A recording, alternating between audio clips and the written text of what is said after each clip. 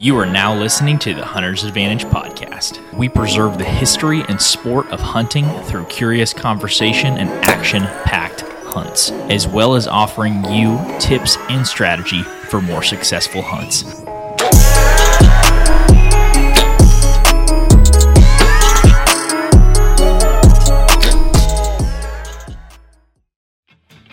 The Hunter's Advantage podcast is powered by Out on a Limb Manufacturing. Out on a Limb is a family-owned company based right here in Oklahoma that makes tree stands, saddle platforms, climbing sticks, and so much more. Christian, I have a quick question. What's that? What bites down harder, a hippo or an alligator? No idea. It's a trick question. The Ridge Runner 2.0 bites harder than both of them. But all jokes aside, we use these products all across the land on public or private. These help us get into any tree we want and hunt where the deer actually are. Most men go to the grocery store for their meat, but these products help you go to God's grocery store. I have used the Out on a Limb Ridge Runner 2.0 and the Shakar sticks for the last few years hunting public land bucks, and I've actually shot several bucks out of this setup. If you want to support the podcast and get some Out on a Limb equipment, make sure to go to outonalimbmfg.com and use code HNTA10 for 10% off at checkout. Once again, if you want to support the podcast, go to outonalimbmfg.com and use code HNTA10 at checkout for 10% off. Now let's get back to the podcast. Hey everybody, welcome back to the Hunter's Advantage podcast. Me and Jake are excited for a very special episode today. I don't know if you read it in the chat before, but you know this is episode 200. Oh, wow. Isn't that pretty sick? I've seen it, but I didn't acknowledge it. It didn't register, did it? That's crazy. When I posted the last one on YouTube and then Apple and Spotify and stuff, I saw 199 and I was like, dude, 200, it's next. I didn't know this thing would even exist 200 episodes in. It's kind of hard to fathom, but here we are. We had a message come through the other day that was kind of crazy. I'm trying to find it to see exactly how many hours he's listened to the podcast, but that was sick. You have the screenshot? Yeah, I don't know. I've got to find that. We have to find that because that was sick. Was it on Snapchat? No. It was on Instagram. A guy had sent us, and I want to say his name because he's probably our best. I mean, say his name. I mean, he deserves it. He's probably our best podcast listener. Oh, no way. He literally just messaged us 14 minutes ago, but it was about something we said to him. So it is Dylan Cole 99. And he had listened to 4,029 minutes of the Hunter's Advantage podcast. 4,000 minutes.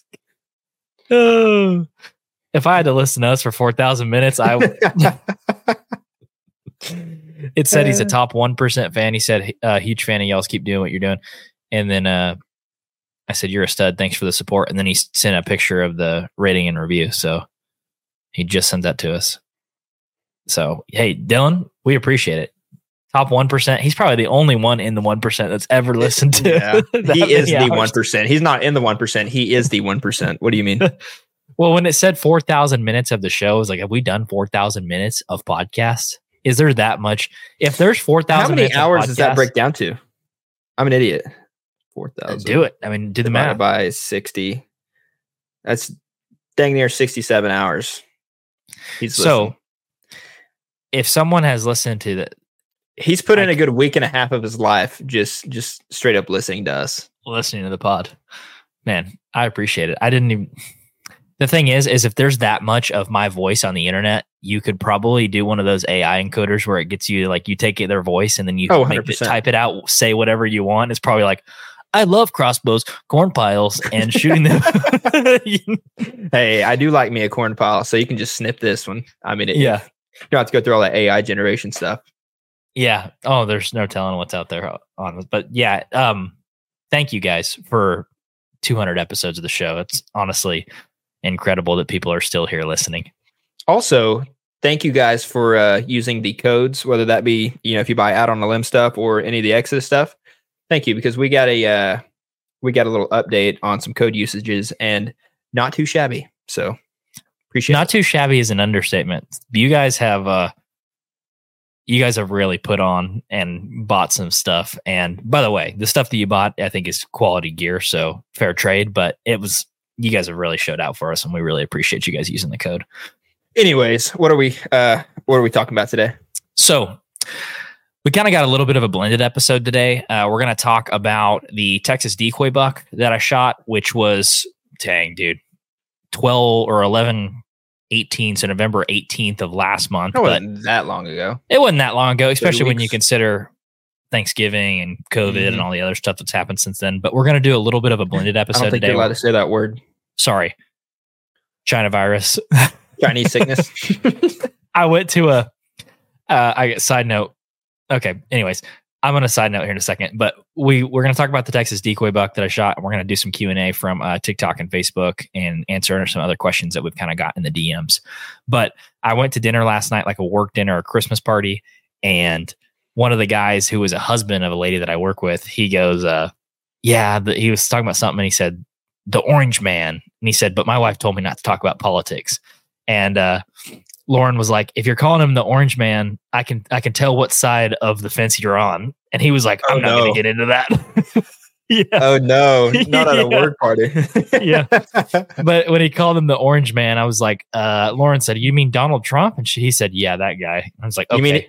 Do you mean $1.97 a gallon type man? Or anyways. Back when I could swipe my card at the pump with no worries when I went hunting. But that's when I used to look at to like see how much it costs to fill up. Now I just fill up and I'm like, it is what it is at this point. Just walk. When you see triple digits, you just walk away. Yeah. You just walk away. Yeah.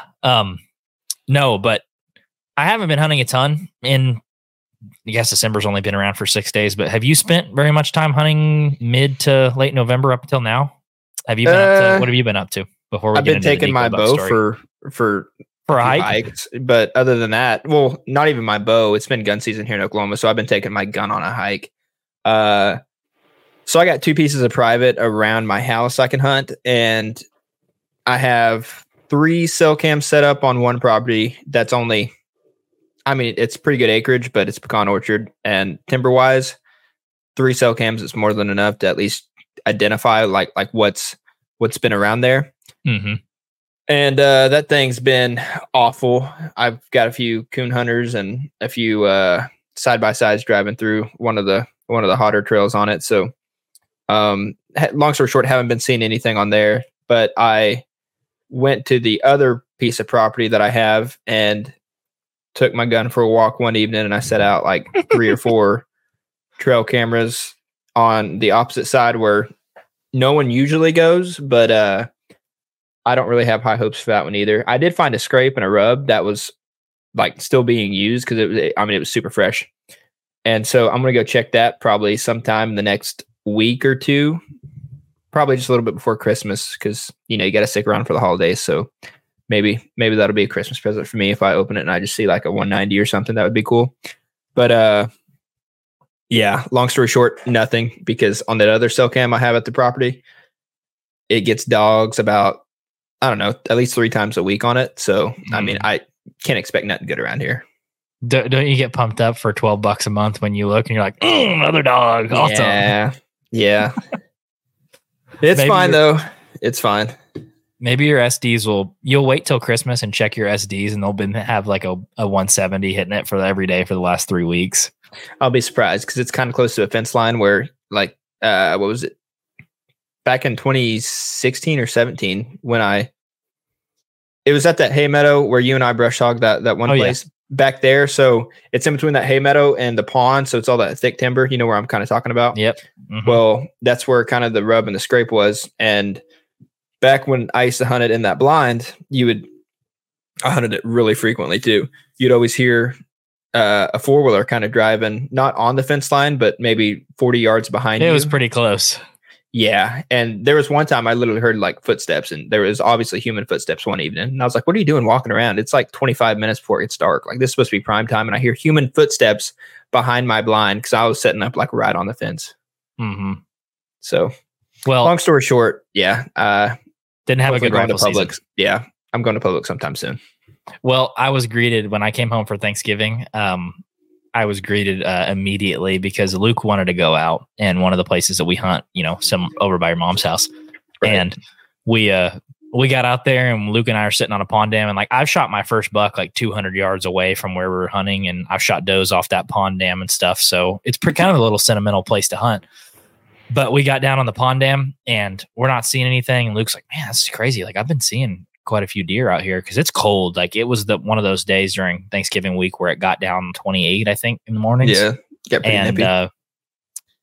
There's a certain neighbor that we know of that like 30 of them hunt. They have like tree villages and tree forts that they build. Mm-hmm. You know what I'm talking about. I know exactly what you're talking about. Yeah. And we're sitting there on the pond and it's like been 30 minutes past light. I'm like, I'm really not seeing anything. Boom. I mean, like startle you that close. And it was probably 115 yards away, maybe less. And I'm like, oh, thank God that's over. Like 5 minutes later, boom. And I said, there goes your 2. You've been looking like Luke's been passing some young bucks. And I said, where was this opening weekend? Yeah, I think it was. Yeah. Or the Monday after opening weekend or something like that. And I said, Luke, you've been passing a couple of young bucks out here, hasn't he? Because he's got to the point where he wants to shoot one with his bow and like he's passing young deer. And so it's good. Yeah, it's good.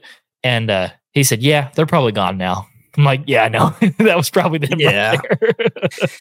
Did Luke show you his trail cam pictures? Yeah. Do you know that one with the messed up right rack? Yep. Like it was just broken or whatever? Yep. That's the one Proctor shot for his first tag. Oh, he ended up killing that one. That's the one he killed? I think so. Either that, I don't know. He shot one of the ones he had on camera? Yes. Yeah.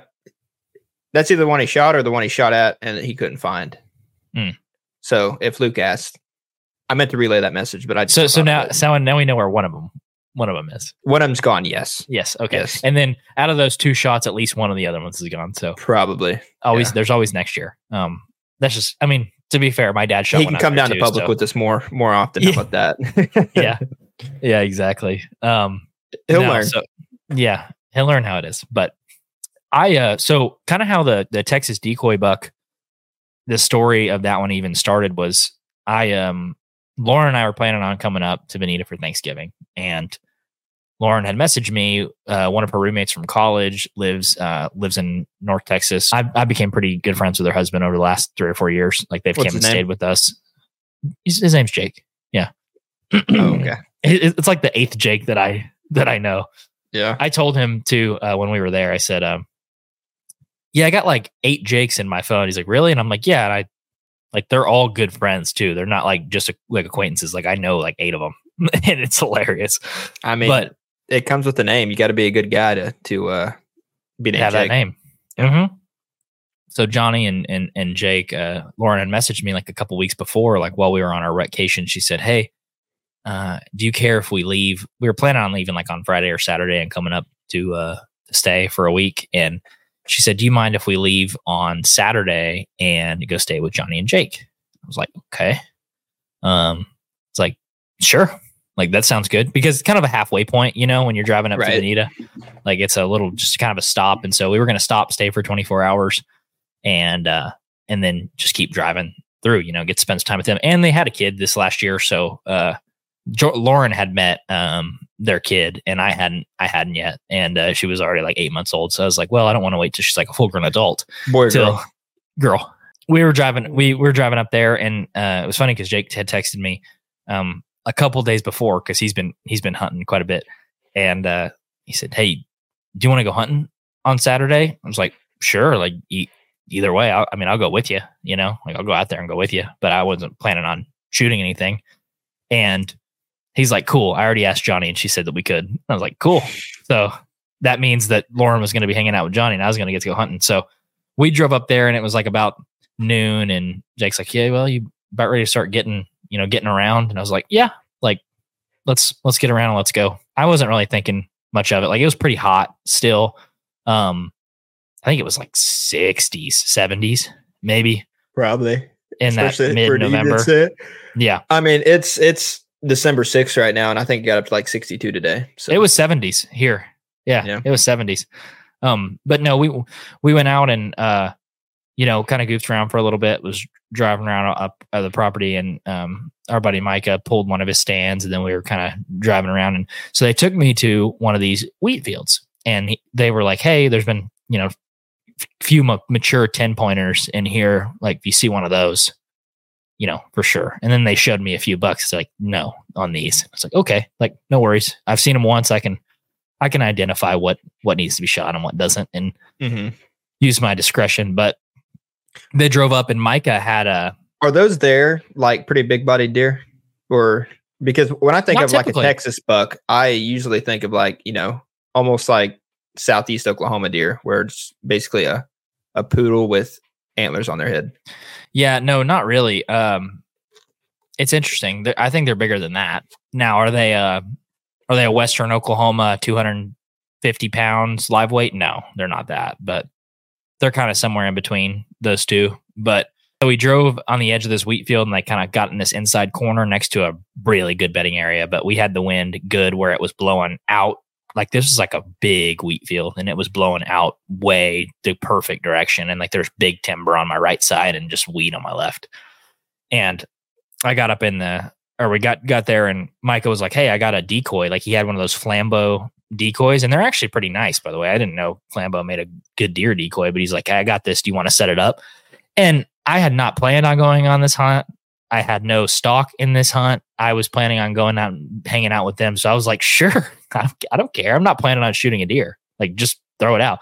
So he threw it out, and he took one of the antlers off like Elliot. He's like, well, at least if one sees this, it won't be nearly as intimidating. I was like, okay, whatever. So you think that's actually a thing? I think so. I have like one decoy. I've hunted with Jake Ayers quite a bit, and we've hunted with 2 antlers on the decoy and had great luck doing that. So I don't know if there's anything to it or not. I'm sure when you get Bronson Strickland back on the podcast and kind of, he probably, I don't know if he'd have any. Yeah, I mean, he probably would, because I know they did a study on. Remember us talking about I forget which study it was called, but where they took artificial antlers and put them on a young buck and an old buck. Yeah. So like, surely he would know something related to that. You know, whether it only has one antler or a half broken one, or I don't know.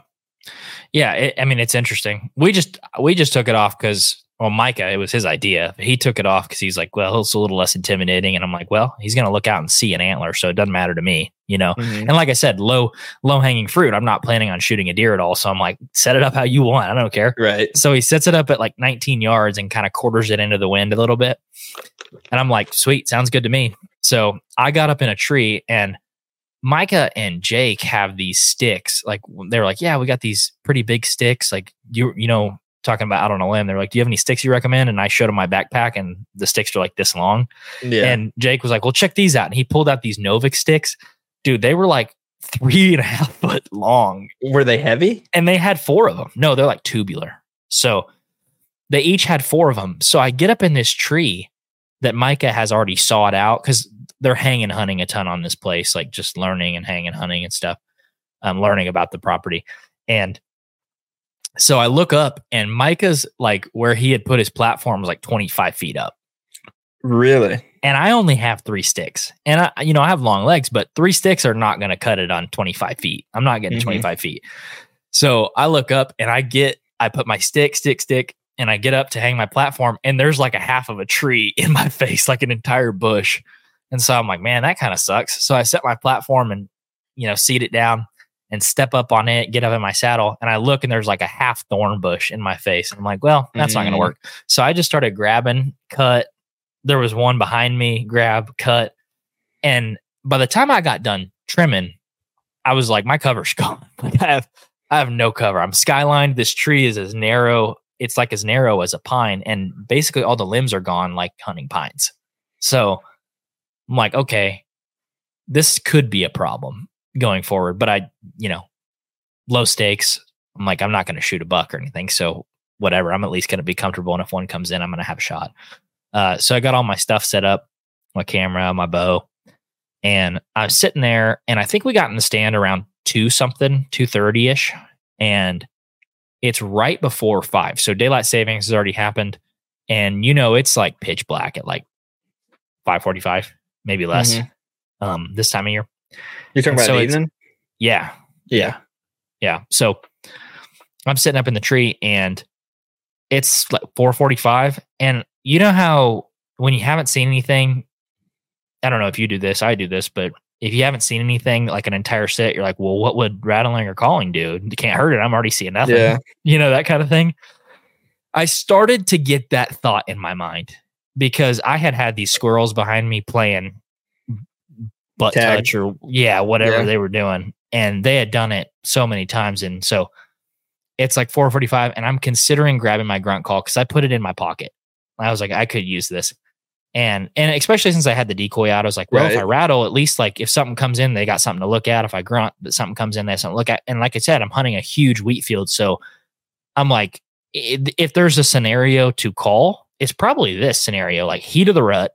I have a decoy. I have a non-intimidating decoy because he's half male, half female. He only has one antler. And it's in the middle of and it's in the middle of this wheat field. So I'm like, I got great visibility. It's probably a good time to call. And so as I'm kind of making that math formula in my head, I hear that steady walk. You know, the squirrel is the right. I heard the had the right cadence. It was the right cadence. And I was like, that's a buck or that's a deer. Like I knew that was a deer. And so I turn to my right and not 35 yards away, I see not only antlers, a big frame. And I was like, well, that's a big buck. So I still don't know what's going to happen. Like I said, there's no reason for him to come by me besides the decoy. So I'm like, he could just skirt, he could walk out in the field and be 80 yards away. I don't know. So just in case, hit the remote on the GoPro, hit, where he is I hit my main camera and point it to where he would come out. And then I zoomed in a little bit on the camera and made sure it was exposed right. And by the time I did that, I'm looking over and he is just like Jeffrey Dahmer murder stare just on this decoy. Like he can see it through all, there's timber and stuff between him, but he's just standing tall and proud and just staring. And then he's and at this point, I'm like, he's got to come in. Like I saw him look at the decoy. Was there very many deer out in the field at this point? Or I haven't seen a deer yet. This is the first deer I saw. So I'm going to stop you right there because I got a little question to ask. Do you think that decoy was the main reason you killed that deer? And obviously looking at the footage, it seems that way. You saw the footage? Yeah, it for sure seems that way.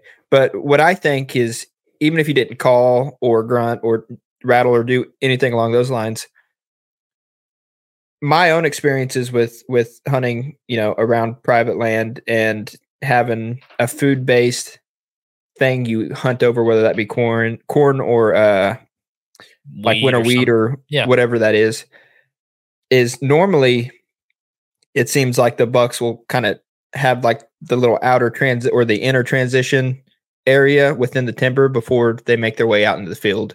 Mm-hmm. Do you think him seeing that other deer, which would be your decoy out there, made him A, come to that spot, and then B, come there as early as he did? So I think that he was probably coming out on the field regardless. Really? Or gonna transition maybe to a different part of this bedding area because it's really just one big block of timber that I think he was gonna walk to a new part of a bedding area, possibly scent check it for does or something like that. And I think on his merry way, he just happened to see it. And it probably starked him, because I don't know how social structures and deer work, but I would think if you live on a unpressured piece of private land, you probably know most of the bucks in there. Like as another buck, you've probably seen them, especially out feeding and stuff. So walking and seeing like a new guy on the block, it probably just stops you. Like, what? How'd he get there? I didn't hear him walking. Where the frick did he come from? That all those questions. So that's kind of in my mind. It probably just startled him, and I hadn't called or anything. So that's probably even more of a shock factor. Like when you're walking and you just don't expect anything, and then one's just there, you're probably like, "Oh, what the frick?" That sort of thing. Yeah. Because he's walking in very thick timber. And then he probably, as soon as he gets visibility out into this field, sees the decoy. And he's like, okay, what the heck? So I think the decoy brought him into bow range. I think he was coming to that area regardless. Gotcha. Yeah. So I hear him hitting the and I got my bow up. I got both cameras rolling at this point, and I just got my bow in my hand and I'm watching. And I hear a whoosh, whoosh, whoosh. And I'd like turn my head a little bit. Uh-oh. And he is on the edge of the field, like 3 feet into the timber, on the edge of the field, making a monster scrape. Like every stroke was with intention. And what's going through your head at that point? one, I'm thinking this is awesome because at first when I saw him lock onto the decoy, I was thinking, okay, there's a good chance because at least he sees the decoy. Like, is he going to come up to it? Maybe, maybe not. But he'll at least probably come within 30 yards of it, which would be within bow range. When he started making the scrape, I'm like, he's coming. Is he downwind of it? At this point, he's upwind of it, and he has to circle to get downwind of it. Is what? Okay, so that's good. That's good. Yeah. So Micah set the decoy up in the right manner because the buck would have to circle around him to get downwind of him, and that's either coming behind me or coming in front of me. Either way is fine. So he starts hitting that scrape, and to me, I don't know what he was saying, but to me, what he was saying was, "This is your last chance to run off." Like, I've walked in, you saw me. Obviously, you haven't moved in a millimeter, and I'm gonna scrape here. And if you don't move, I'm going to kick your ass. That's kind of what I think he was like, because you saw the neck on him. He was a mature deer. That and the ears. The neck on the footage ears. Walking in, that was impressive because, I mean, if anyone's like been around horses in their life, you know, when a horse gets pissed off, the ears go flat back on its head. And I mean, usually not a good sign, especially if you're on the back of it. But in the deer world, if they have the ears pinned straight back and they start puffing up like that, you know something's about to go down. Exactly. So he hits that scrape, maybe 30 seconds, and he makes a good one. By the way, there's a rub like right under my tree. So I'm like, all right, there's bucks in this area. Like immediately I knew that. And Micah and Jake had hunted the area and they're like, yeah, there's some bucks in here, but you know, like, why not set up the decoy to have him closer? Right. But he hits the scrape. And the second he steps out on the field, I draw. And he's still probably 30 yards from me, but he's 25 yards diagonally from the decoy. So he's got some distance to close.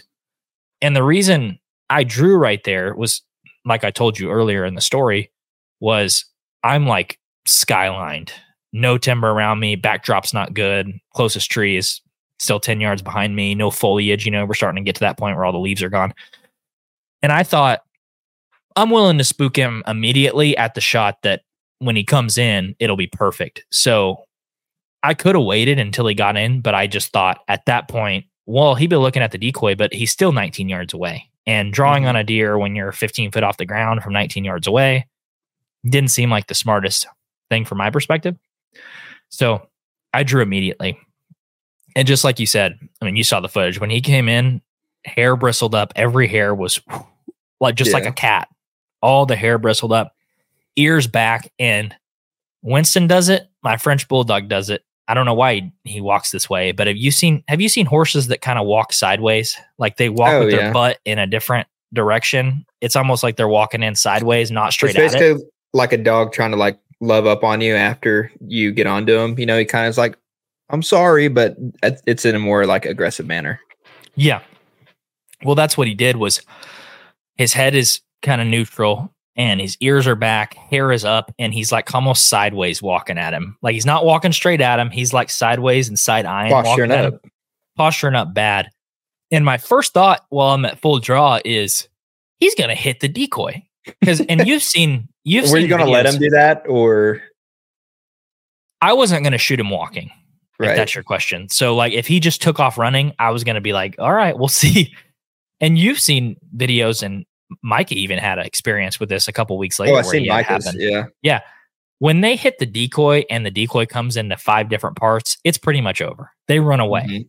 Mm-hmm. So your chance is when they're walking into the decoy. And as he's walking in with those ears back and hair bristled, I'm thinking he's probably going to hit the decoy. I just hope when he hits it and it explodes, he just walks closer to me and not further away. All because when I drew back, I gave up any ability to range. And you asked me when he was walking in on the footage, you said, why didn't you shoot him right there? Like stop him as he's like walking in. Did you not know the range? And I knew he was anywhere when he was walking in from like 22 to 27. Mm-hmm. And that's a shootable range. But my thought was if he comes to the decoy, he's going to be at 20. So, right. And I've got my sight on 20, so might as well let him walk into the decoy. He keeps walking and he gets the decoys at 19 and he's probably 23. And did you see him in the video, like stop like he hit a scent trail and just halted. Oh yeah. Yep. So we had drove up to the stand, got all the stuff out, stepped out, put the decoy together. Michael wore gloves when he put it together, but there's still 3 guys standing there. So he he stepped where we had stepped, and he kind of started to like back up a little bit. Yeah. And as he backed up, I just waited, kind of not anchored correctly. As he walked in, I just kind of followed him and wasn't anchored. When he did that, I was like, okay, time to anchor. So I anchored, and I remembered at this point, I've been in full draw for probably 45 seconds. And I remember my pin. Yeah, but you're only shooting like what, 50 pounds, 55? 38. That's what's legal in Texas. Gotcha. Yeah. But I'm in, easy draw. Like I'm holding what, 3 pounds, 6 pounds. So I'm in full draw. And I remember my arm is a little tired. My pin dips below him, and I'm like pulling through the shot as it dips below him. I'm like, no. Like, oh my God. I'm like, don't do that. So I just kept inching it as I'm pulling, and it got where I wanted it and broke. And I probably hit him 2 inches higher than where I was aiming, but the exit was perfect too. But when I shot, I stuck it in the ground, and you see him kind of hit this half U running away, and he runs probably 70 yards and stops. And I'm like fumbling to get another arrow in. I'm like, oh, okay, I'm going to shoot him again.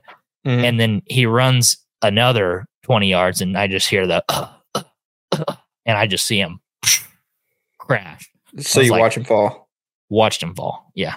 And you can see it. You can see it in the 360 GoPro, I think, picked it up too, but watched him fall. It was awesome because it was, in every sense of the word, just a bonus buck. Like, I'm going out with a buddy, not planning on hunting. There's only a couple deer that he's like, hey, these are mature bucks. And I'm like, what are the odds of me going out in a random spot with a decoy and having one of the bucks that you can shoot come out on a one evening hunt as I'm passing through? Like, not super high, you know? So that happened, and I'm immediately like, it's just my year. That's just what I'm saying. Like, I'm blown away at this point. I'm like, whoa. Because when I got into the stand, do you ever have those times where you get in the stand and you're like, probably this time, like this, it could happen this time? Yeah, but I'm usually disappointed at the end of the hunt, though. Well, in 99% of the time, it doesn't happen. Yeah. But when I got up in the stand, I thought about it. I was like, right date, right time to have a decoy, good spot, food. I wasn't expecting it to happen, but it's like, dang, I kind of had a good feeling like this could happen. So, yeah, that happens, and I'm just like blown away. I'm like, are you serious? And at the time when I shot him, I had my 7x5 that I had shot. And I showed Jake and Micah the skull cap. I'm like, this is a nice buck. And when I shot that buck, I thought he was bigger than the one I had shot before. You thought the Texas buck was bigger than the one? Yeah, I did. Well, I could see that because frame wise, they're pretty equal on that. But your Oklahoma buck has a little bit more mass to it. I should probably describe the buck I shot. He was a mainframe 10, he ended up scoring like 141. I rough scored him like in 5 minutes. That's what he scored, roughly. And he's like 17, 18 inches wide and good tine length. Like one side was beautiful, tine length. The other side had a little bit less tine length, but he was a 6x5. So one side had 6 and the other side had 5. So he's an 11 technically. Good eye guards, just like a good frame. What you would think of a nice mature like 10 pointer. As soon as you FaceTime me, like holding a buck, because I forget what you said. You FaceTimed and you were like, just missed a giant. Just missed a giant. Yeah. And I was like, you're on the ground, so I don't know why you'd be doing that. And then you flip to it and you're holding, now granted, they're both good sides, but you're holding the better side. And I was like, in my mind, I was like, I think he just got his PB again this year. Because I mean, I love a framey deer, and even if your Oklahoma buck scores better than the Texas buck, like I think I like your Texas buck better just from the frame. He's probably a little more framey. Like he kind of comes out, you know, and so he's nice and wide.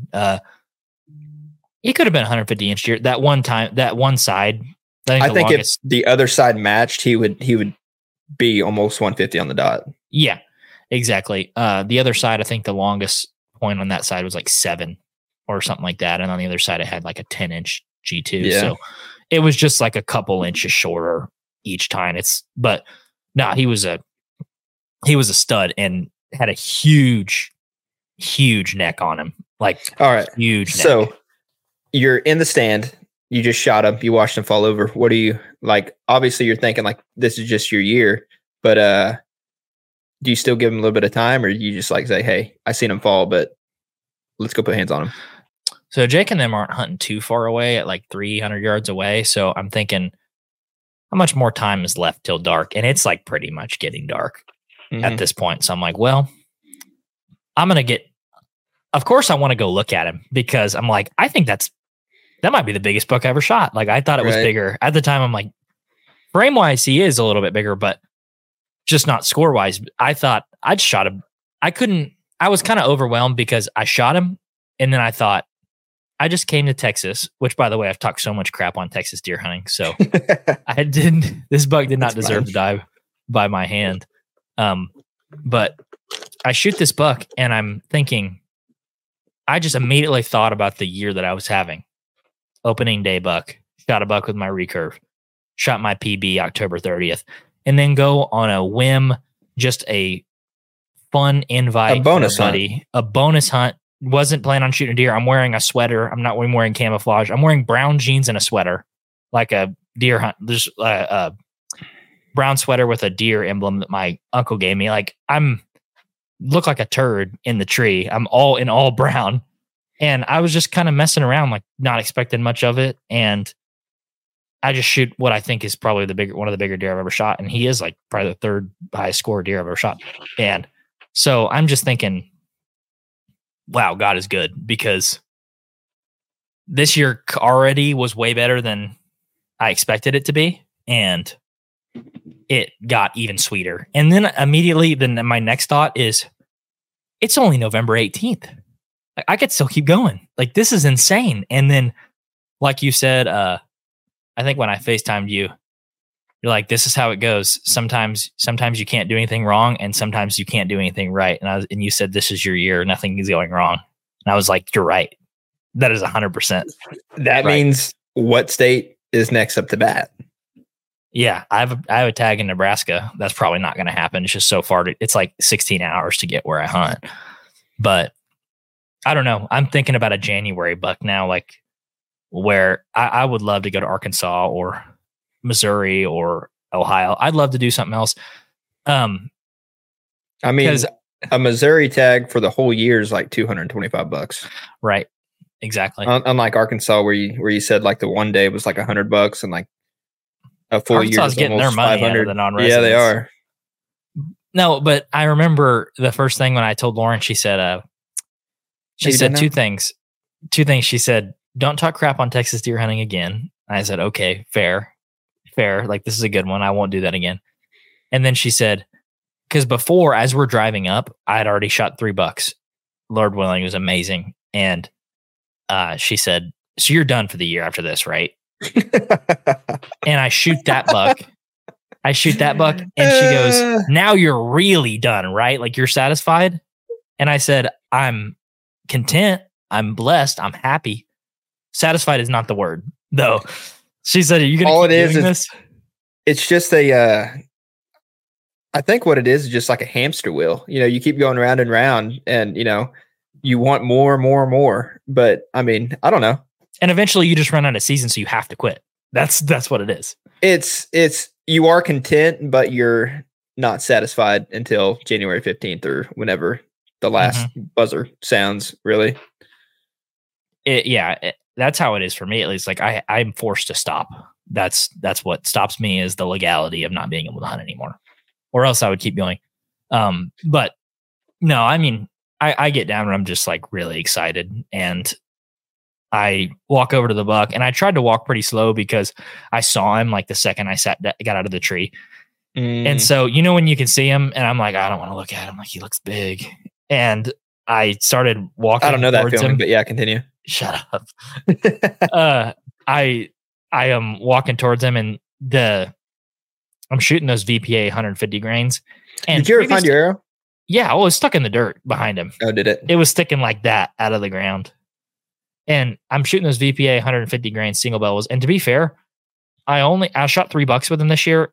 Only one of them was like at a great blood trail because it hit a main artery on a deer. The other 2 were like, they only ran 20 yards and fell over. So I didn't even really look for blood. But on this one, he had ran a little bit further. So as I'm walking up to him, looks like a blood trail, tip of the thumb over a water hose, spraying it. I mean, it's like, when you walk up to a buck and you're like, this is kind of nasty because there's so much blood. It was like, it was spraying the last 20 yards bad. And he was laying in like a pile, like the size of his body. So I instantly was like, ugh. And I like dragged him out of it. Bad, but that's kind of what you want. You know what I mean? Like he died in 15 seconds. It looks awful, but I mean, it was easy to follow. And he, like you said, died within 15 seconds. I don't know what a hunter could ask for besides that.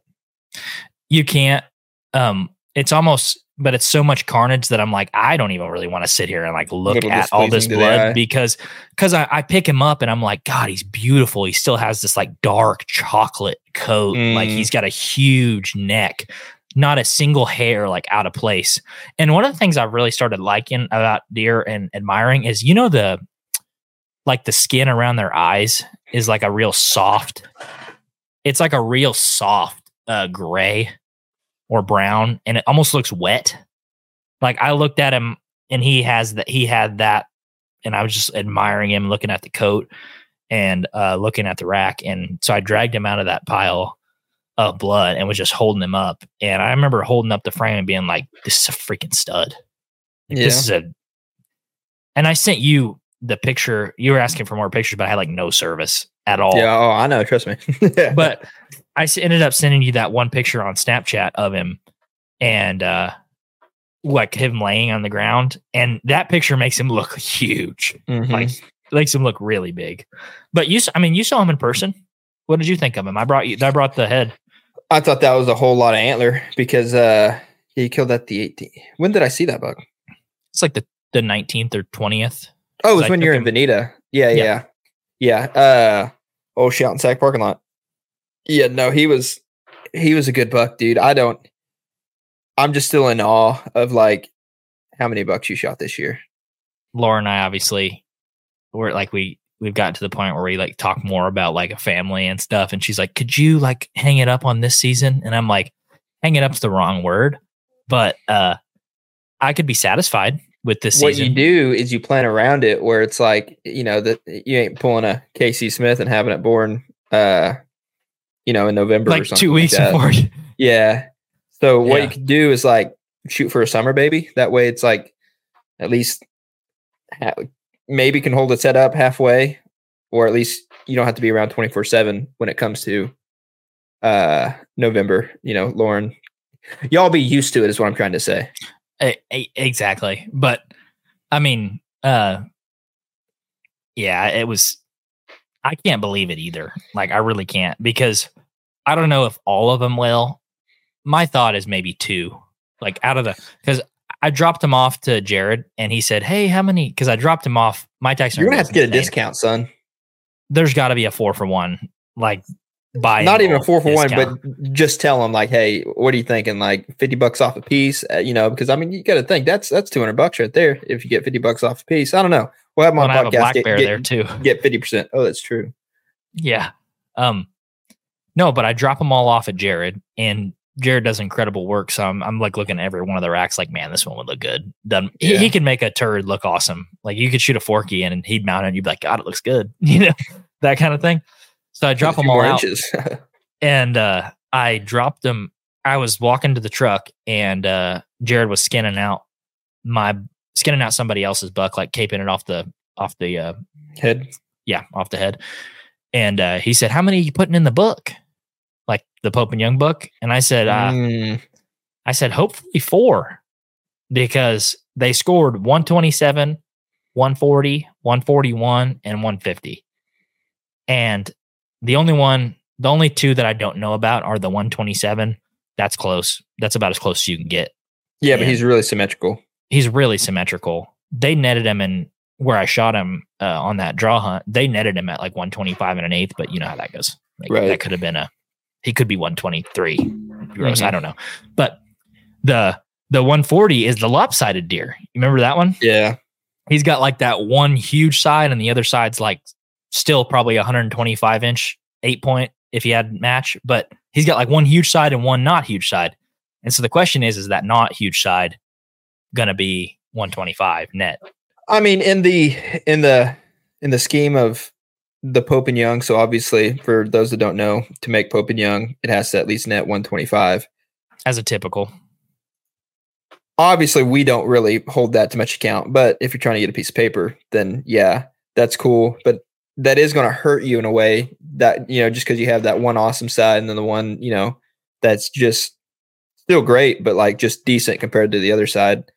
I don't know, man. I haven't seen him in a while, but he might make it. He really might make it. I think I did the math and I got like 128 net on that one.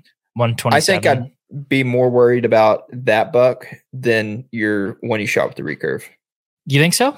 I think so. He's pretty symmetrical. The recurve buck is. He looks very symmetrical. What you should have did is, did you ever score him yourself? No, I didn't end up scoring him myself. It's fine. You always add a couple more inches anyway. So yeah, he was 130, I think. Yeah. I didn't score myself. It got a rock. So I was like, okay, this satisfies me. That's all that matters. And I'm going to have to spend a half a day up there if I'm going to have Jared score all of them, because he scores them like if he'll score them 2 or 3 times if they're close, just to like make double sure.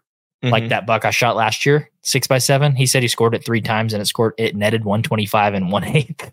No way. Yeah. Wow. He scored 142 and 7/8 and it netted 125.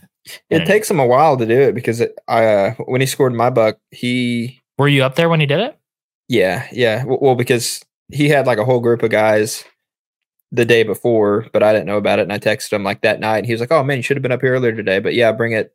This was like 2 years ago. And he was like, bring it tomorrow or the next day or something like that. And it was me and another guy in there when I walked in, he was scoring the other guys. And so I don't know, it probably took him 10, 15 minutes to score it. To score yours? Yeah. And he only scored yours once.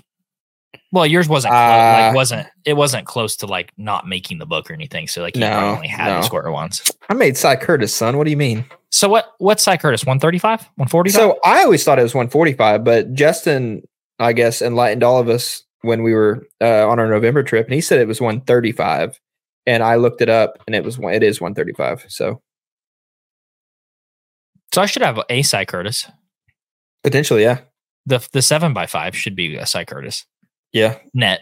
Let me just double check so I'm not an idiot. I think that's it. And by the way, for people that listen, that's an Oklahoma only record. Yeah.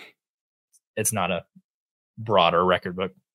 That's honestly a pretty good that could either be a short long form or a for sure short form. Just talk about, at least Cy Curtis. You got Pope and Young, you got Cy Curtis, and you got Ben Crockett. Well, there's other states I've been listening to recently, like apparently Ohio has like the Ohio Big Buck Club, which is like only for Ohio. So I guess other states. I think that's pretty cool, though. I think so too. So Cy Curtis, recognized the trophy game and hunter. Cy Curtis was established in 1972. I don't care about all that. Jesus Christ. Got some word vomit on the page there. Well, it popped up like the top 3 Cy Curtises ever in Oklahoma, and the top one was like 248. And I was like, how the hell? Jeez. 248. 248. What a monster. So typical whitetail deer, Cy Curtis, 135. And I assume that's net. 135 net. Yeah. Hey. What was your black bear hit? Oh, it wasn't in Oklahoma though. You shot yours in Canada. Never mind. Is there a Cy Curtis for black bear? There is. What's the score on that? It just says 19. Okay, it was not Cy Curtis. I think mine was 18 and 2/8 on the black bear. So my black bear was Pope and Young, but it was not Cy Curtis. Oklahoma mule deer, 155 for Cy Curtis. Man. It's a big one. Yeah, that's neat. Man, so that October 1st and then October 30th. It went Right. October 1st, October 27th, and October 30th, and November 18th were the 4 this year. Man, from October 27th to October 30th, he couldn't have knocked me off that mountain. I was feeling good. Well, that's probably the only reason you stayed on our vacation, because you're like, listen, I'm at the high of highs right now, so nothing. I'm just here to hang out, baby. Well, I brought my $2. I brought my $2, and I'm like just sitting at camp waiting for a call to drag another one out, and that was all I was there for. And it did happen. If I would have stayed a couple more days, it would have happened like 2 more times. But I got on the highway. I get about 20 minutes from where we're hunting, and Justin calls me. He goes, "Where are you at?" You know, those kind of calls. Mm-hmm. And then he calls me another 10 minutes later. So now I'm 30 minutes away.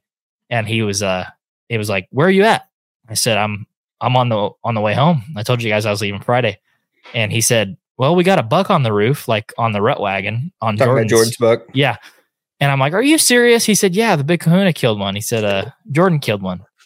And I was like, "No way." Like, of course.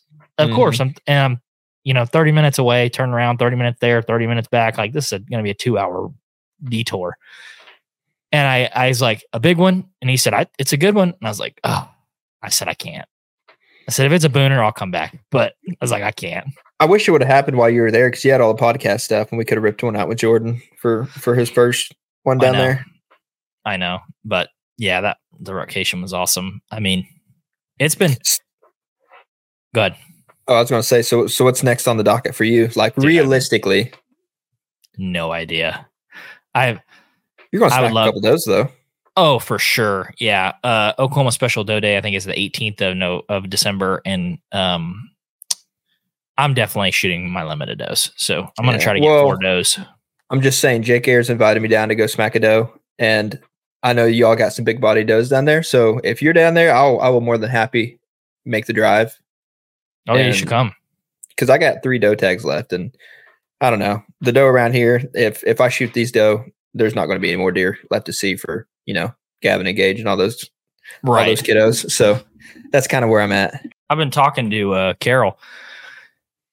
I have to convince him to come back to shoot a doe, but I've been talking to him about shooting some does because we need to on the lease, because we shot 2 bucks, and we got to shoot some does. Like, I had it one time. I mean, if he's not willing to, I'll fill my tags in his spot. Obviously, I know y'all don't want to just go shoot 15 doe in there, but we could shoot 5, no doubt, because I hunted one time in October in there, and I saw 15 does and one like 7-pointer, little basket racker. And I was like, and it was 15 different does. It wasn't, how you see 5 and then they go off and they come back the same direction. No, it was like 5 there, 3 from there, 2 from behind me. Really? They came from every direction. Yeah.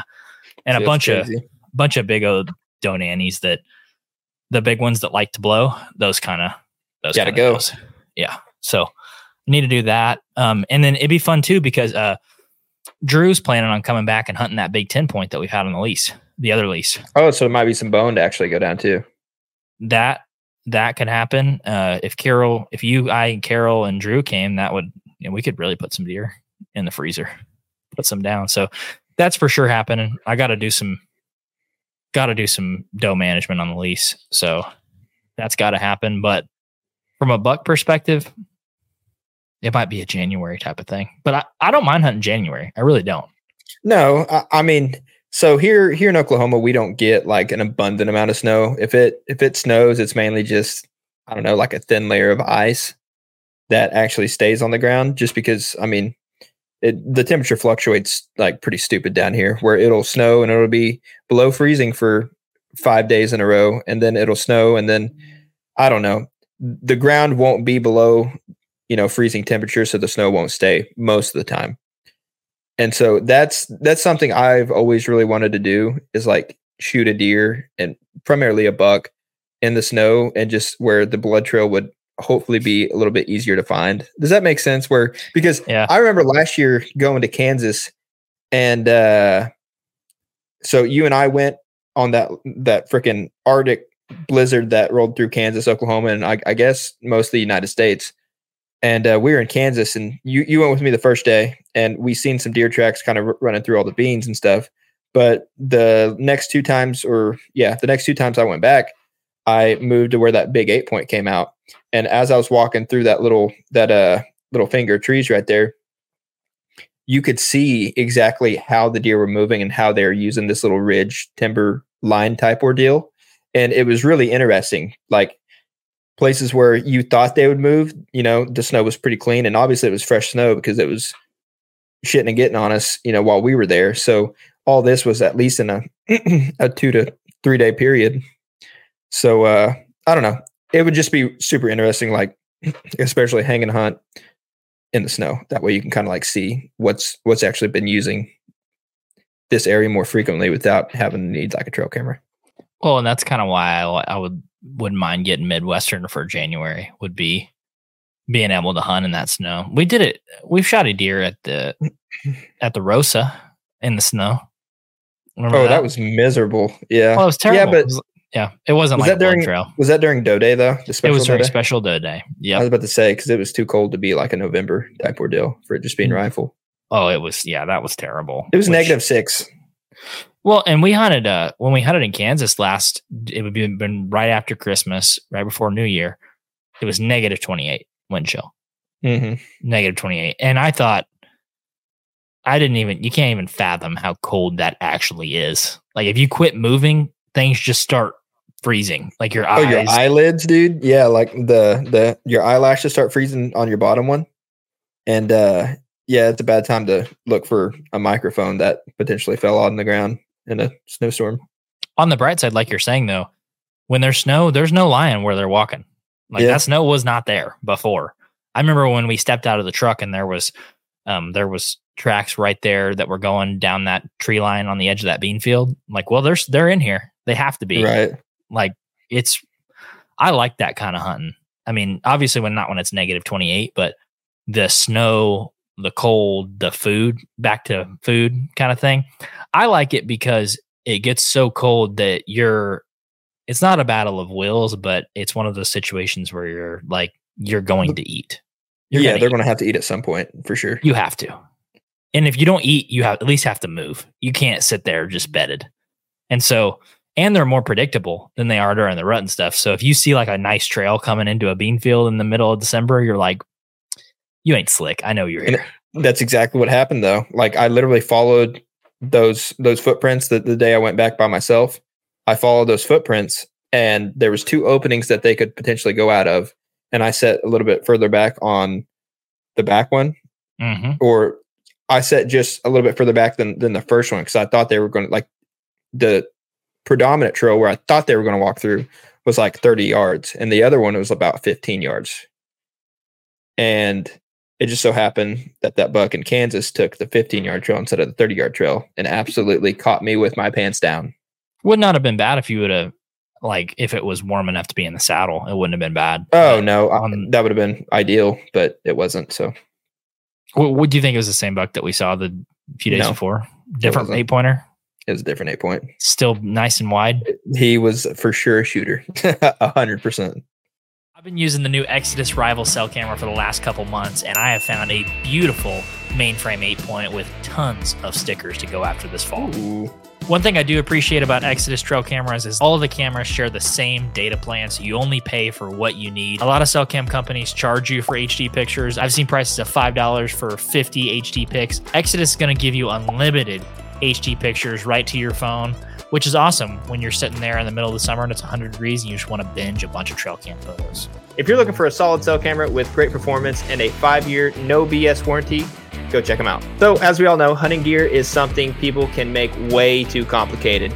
Arrows can be the exact same way. Instead of going down all those rabbit holes trying to sift through the endless information that's online and you're not really sure if it's right or wrong, Exodus makes it simple to get the right arrow for your exact setup. So go online to the Exodus Arrow Builder. It takes less than a minute. You're going to enter your draw weight, your draw length, and how heavy of a point you're shooting. And it's going to be that simple. Let the guys at Exodus take care of the rest. So if you're interested in Exodus Rival cell cameras or a new set of their MMT arrows, just go to ExodusOutdoorGear.com and use code HA15 for 15% off anything on the website. Once again, that is ExodusOutdoorGear.com. Use code HA15 at checkout for 15% off. Now let's get back to the podcast. December shooter. Yeah. So they're out there. I mean, they're out there, but I think we're going to do another podcast about the late season stuff. So yeah. So I haven't hunted much since then. I have not hunted in December at all. What's your plan for the rest of December? Or at least the intermediate term? Yeah, I'm going to try to go. Obviously, I'm still going to monitor like my private land, and because I have had a few new bucks show up. Now, granted, the biggest one's maybe 110 inches, which I showed you a picture of, and there's another one just a smidge smaller than him that has a broken rack. I don't know who he's been messing with, but apparently he's got his butt kicked a couple times. Going to be monitoring that, but I want to try to make my way back down to our normal public piece because I tried one closer to the house. Granted, one time, but in and out, all said and done, a round trip, it probably took me hour, 45 minutes round trip from going there, driving to the spot, and then driving back home. And I'm thinking like, find a new area or go scavenge a new area that's still a pretty good trek there and back, or just take a weekend for an extended period of time on spots, Yeah. And higher percentage. Exactly. I'm going to go with that. So, and all hope isn't lost on that sort of stuff. You can still get it done on public. Oh, I'm not even worried about that. Cause like, I mean, I enjoy it. Like I enjoy actually sitting in what feels like hunting temperature, especially in the morning. Cause right now, like the low's still probably 31, 32, just, it's fluctuating between below freezing and above freezing. And I'm talking about the lowest point. So like in the mornings, it's 30 to 32, 33 degrees usually. And so in the evenings, like today it was 31 and then it heated up to like 62. So it's not like it's going to be miserable out there the whole time. No, not at all. Are you going on is there a cold front coming or like a micro cold front that you're going to try to hunt? Yeah, there's so we were on a pretty good little cold spell where, and when I say cold spell, you Midwestern guys are probably going to laugh, but the lows were in the 30s. So that's for cold. us, that's a pretty good cold spell. And I think starting from today up until Friday, I believe it's going to heat back up where the lows are going to be in the 40s. And then I think starting Saturday or Sunday, it's going to drop back down to the 30s again. So I'm kind of, hopefully I'm going to hit like the start of that next cold front and maybe that'll change some stuff, but I don't know. I got an opening to go here soon. So I'm probably going to try to hit that next cold front. Yeah, no, I mean, that'll be good. Hopefully you can shoot one there and then we can talk about getting Midwestern. If I get one there, like it's going to have to be pretty solid. Like, gonna have to be a nice one. Yeah. Because I mean, I don't know. I've been talking to some people. Well, heck, I've been talking to Cooper for people who you probably haven't heard him a lot on this podcast or himself at all, but we've mentioned the name. He has a YouTube channel. It's Public Land Pretenders, and last year he got it done on January 13th. So you want to talk about on a great one on public land. And so if you want to talk about a guy who probably knows a thing or two about like late season, that's about as late as you could get, at least for here in Oklahoma, because that's 2 days before the season closes. That's a buzzer beater by every mention of the word. I don't know. I've been going back and forth with him and he's been, kind of giving me a few pointers on some super late season. Cause we're both studs where we usually don't have a tag especially by January. So, that's a joke, guys. So yeah, he's been giving me some pointers and it's been giving me some hope and stuff and like kind of what to look out for. And I'm very confident. Like I don't have any like discouragement where I'm not burnt out, I should say, just yet. Still got a little bit, like your tank's at like a fourth. You're not on it yet. I think I'm a little bit past half. Really? Yeah. Like I'm still anxious to go. See, if you got that much fill left, you go shoot one on the first sit and let's try to go somewhere else. That's kind of what I'm thinking. Yeah. Actually, go shoot one on the first sit and then I was going to say, I'm just saying Nebraska, but you won't have I'm going to be camping in my truck. So, obviously I won't be getting as good a sleep as I would. So my plan is to wake up super early, in the morning, probably like midnight, 1:00 in the morning here, drive there for the morning sits, because the morning sits I feel like are going to be the best just because it's a lot colder. 100%. Yeah. And also when we were there in November, obviously it's a different time frame, but I feel like I have a better chance in the morning, because in November, all the bucks I seen was in the morning. I seen 3 bucks on this spot, 3 sits in a row. And one of them was a really good one. So even if he's not in the area, I know this is a good little travel place where they like to be. So I'm going to try that. I think first sit in the morning. Then after that, I might do a little wandering and try to find some actual food sign.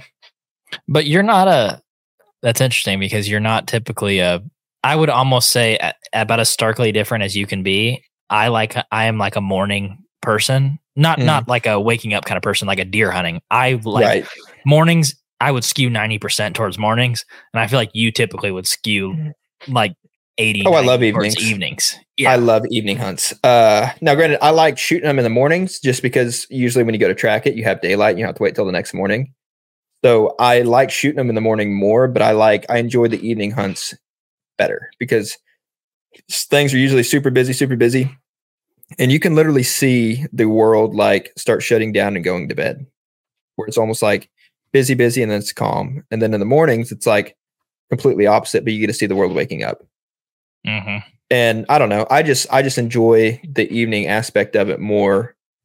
But if I have a better chance of killing a deer in the mornings, then by God, I'm going to go in the mornings. I think I've killed, like this year, I've killed one in the evening, but I would say 75% of the bucks I've ever shot have been like in the mornings. Just, I think naturally because of the cold, we don't get a ton of, especially when you're out in Oklahoma. The evenings, November 15th, might be 70 degrees. Yeah. And does that? Yeah. So I've always enjoyed the mornings because to me, there's a feeling when you walk out, and it's almost like when your nipples start to poke through your shirt a little bit. You're like, deer, like that feels like deer to me. Feels like hunting season. What the heck? It feels like hunting season. And even on an October morning with the right cold front, you can feel that. So I always like, it's a feeling thing. Like I feel like I can see a deer this morning. Whereas evenings are probably just as good, in some instances even better. But that probably has to go into like your attitude towards the hunt, like whether you walk a little bit further to try to find better sign, or what it might be. Like you feel like you're going in to kill. Does that make sense? Rather than like, oh, it's hot, I'm just going to sit up here, see what I can see. Mm-hmm. So 100%. Even on a hot spell in the mornings when it's the coolest, I'm like, okay, I could still do this, even if it's 50s or 60s. Like it's cooler than it normally is. Which is interesting though, because in the late season, people almost always exclusively hunt the evenings on food. Like, yeah, because it's cold. Well, food's different. Like, because I mean, I know if I walk out for a morning sit, kind of in my more open spot on the private, I always seem to bust deer on there in the mornings. Yeah, but in the evenings, they're coming out. That's exactly when they're coming out there, probably and feeding all night. So I've had. I don't know. I still would probably feel good about the mornings. Like if I was going late season, the mornings would probably get me just as pumped up as they do the whole year. Yeah. That's why I'm not going to wake up at like 8 a.m. and then drive down. I'm going to try to leave super early and get just as much sleep as I would probably if I drove down the night before and slept in my truck. You probably will just sleep in 5 6 hours. No, I know I will. I know I will. I know myself. So are you going to hit some backseat snoozing? When you get there, are you talking about for like the trip? Like at night, you're gonna like hit the back seat. Yeah. I'm just gonna bring a few sleeping bags, and I actually have an indoor buddy heater that I've never opened. Where did you get that? I got it for Christmas like 2 years ago. I don't know.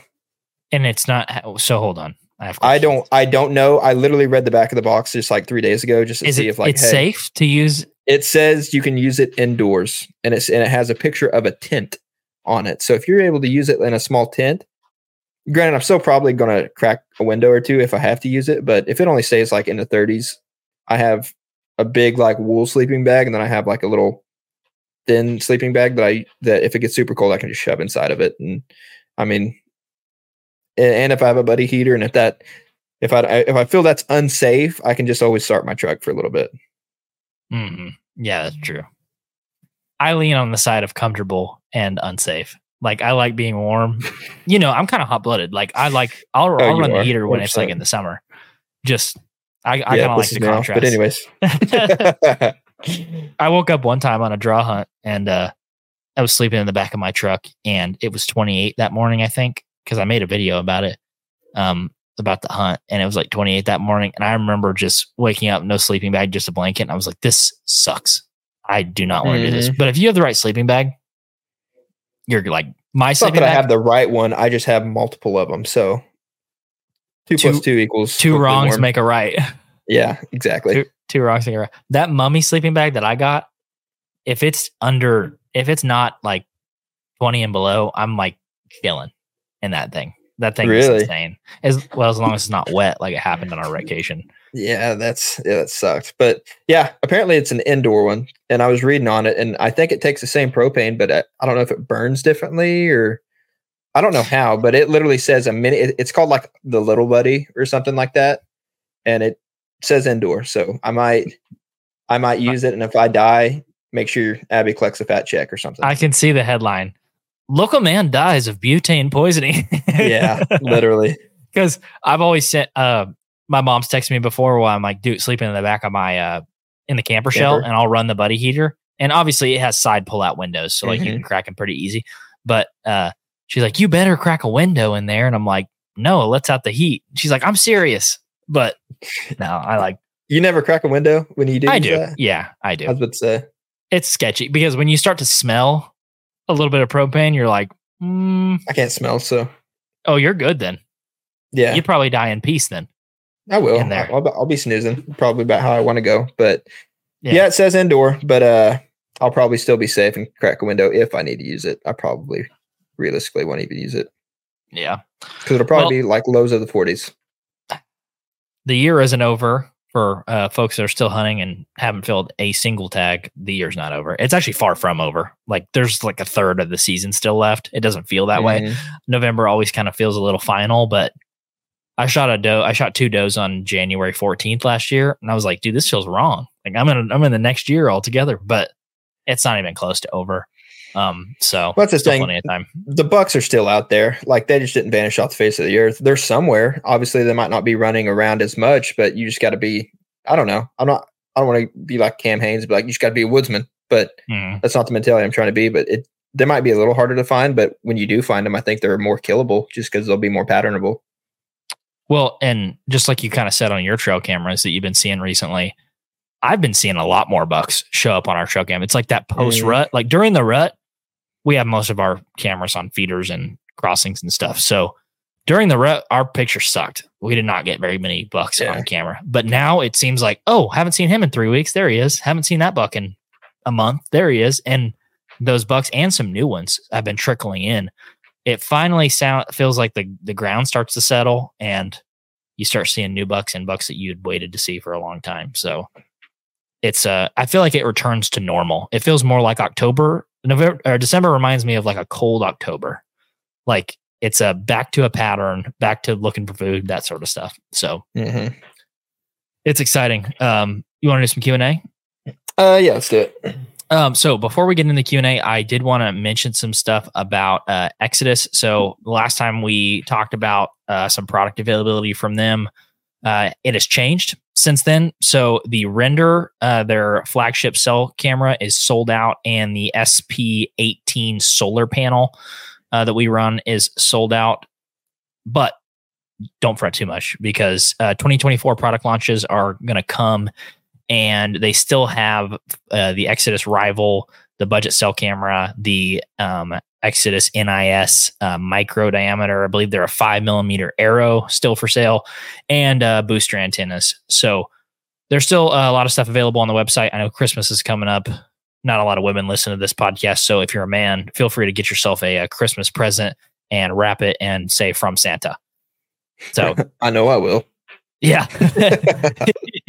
Yeah. So check that out. You can also save 15% when you shop at ExodusOutdoorGear.com with code HA15. And everybody that's used the code, we really appreciate it. But that's the stuff. That's what's new for Exodus.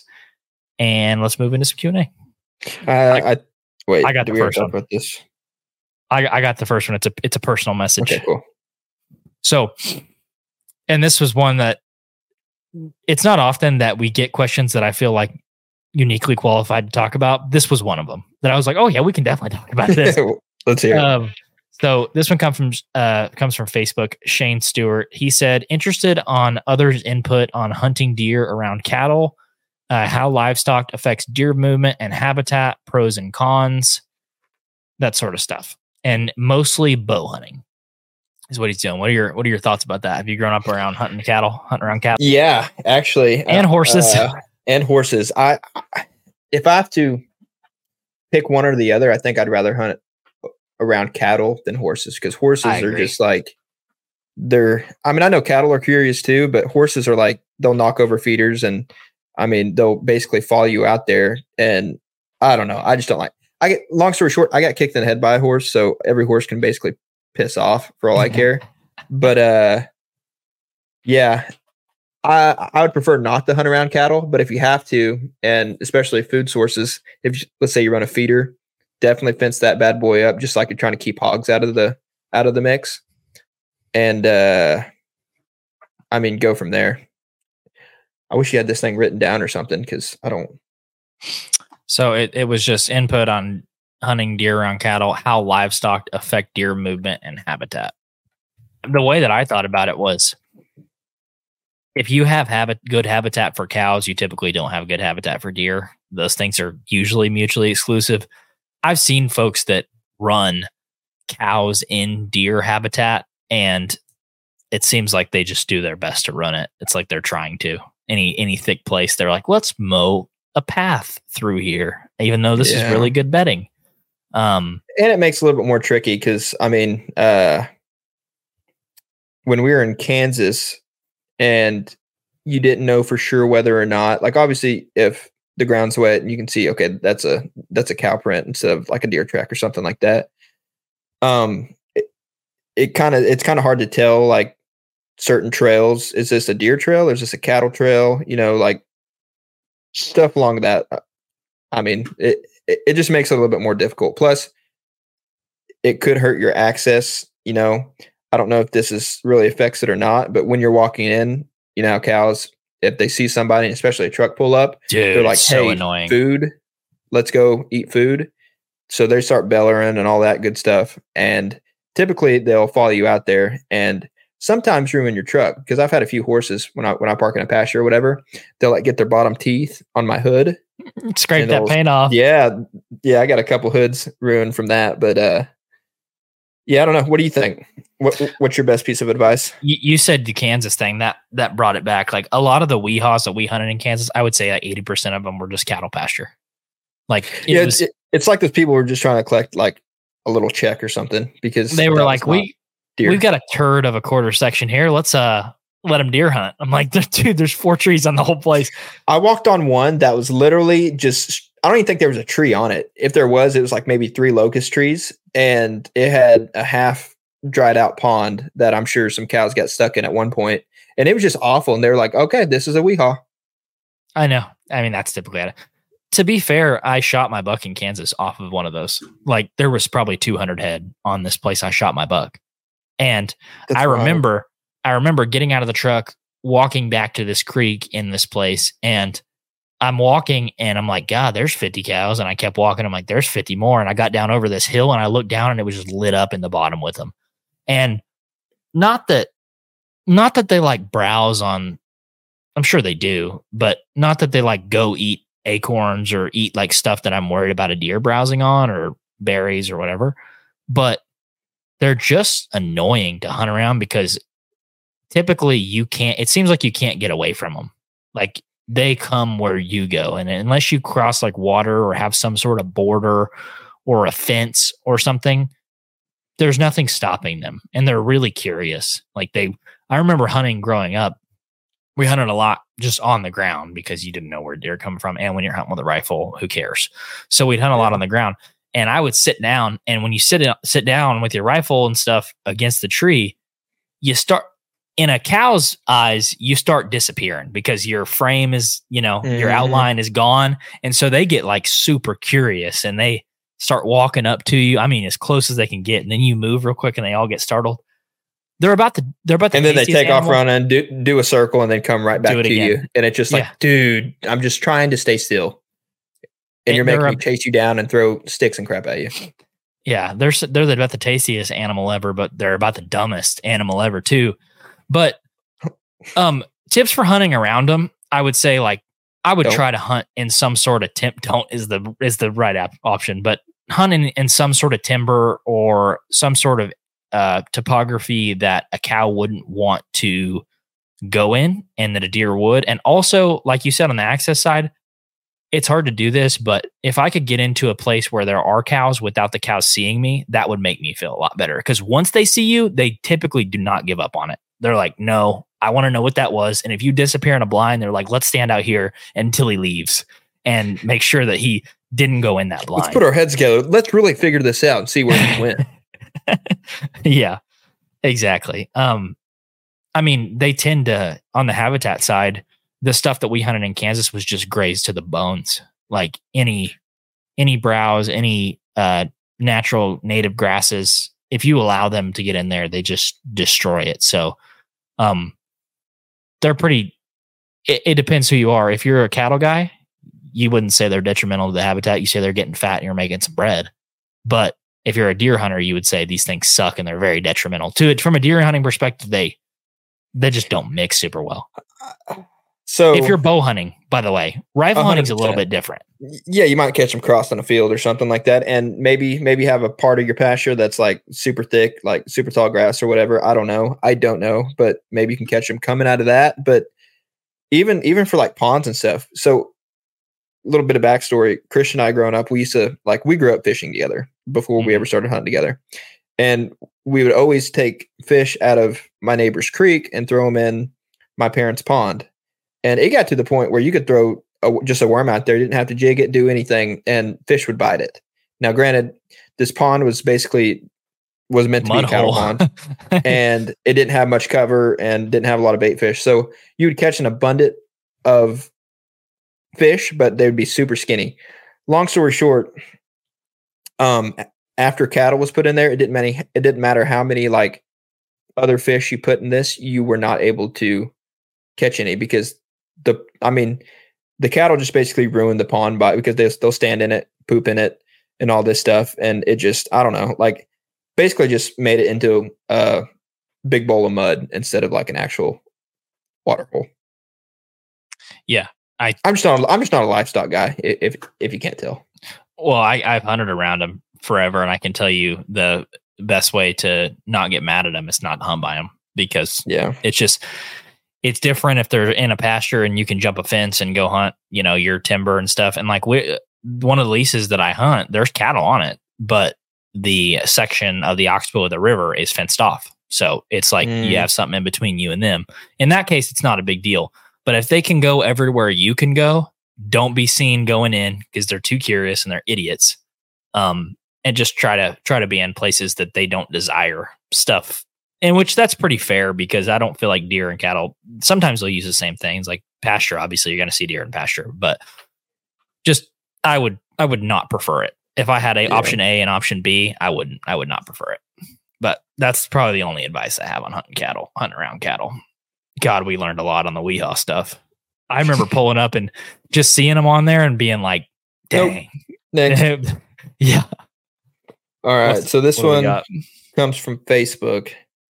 Have you guys ever had success with the new style rattle bags instead of regular rattle horns? And this is from Trevor Ram, something like that. So Trevor, if you need me to read that again for you, have you guys ever had success with new style rattle bags instead of regular rattling horns? I haven't personally. You use the new style rattle bag, don't you? Like I wouldn't consider myself a huge like rattler, but yeah, I have in the past.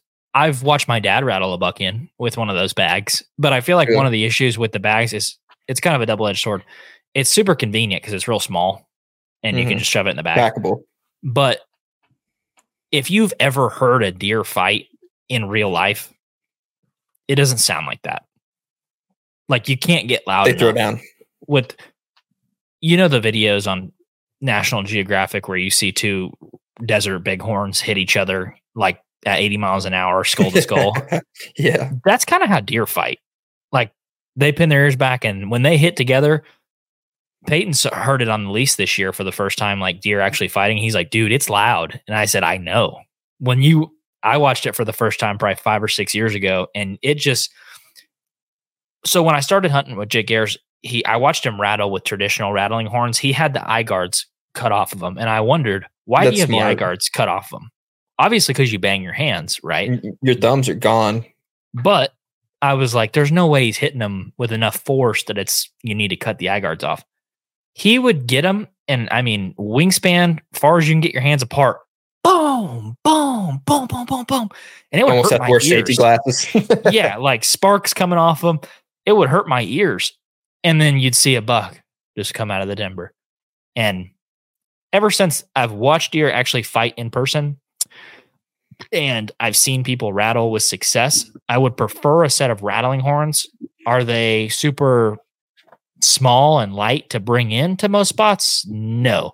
But if you're like a run and gun public guy, and maybe you hunt saddle and you get a mile back there, I think a rattle bag can work. You're not going to get as much distance. I've seen it work. Watch my dad shoot a nice 7-point doing that, but they work. I just don't think it's ideal for from a realism perspective. It doesn't sound the most real.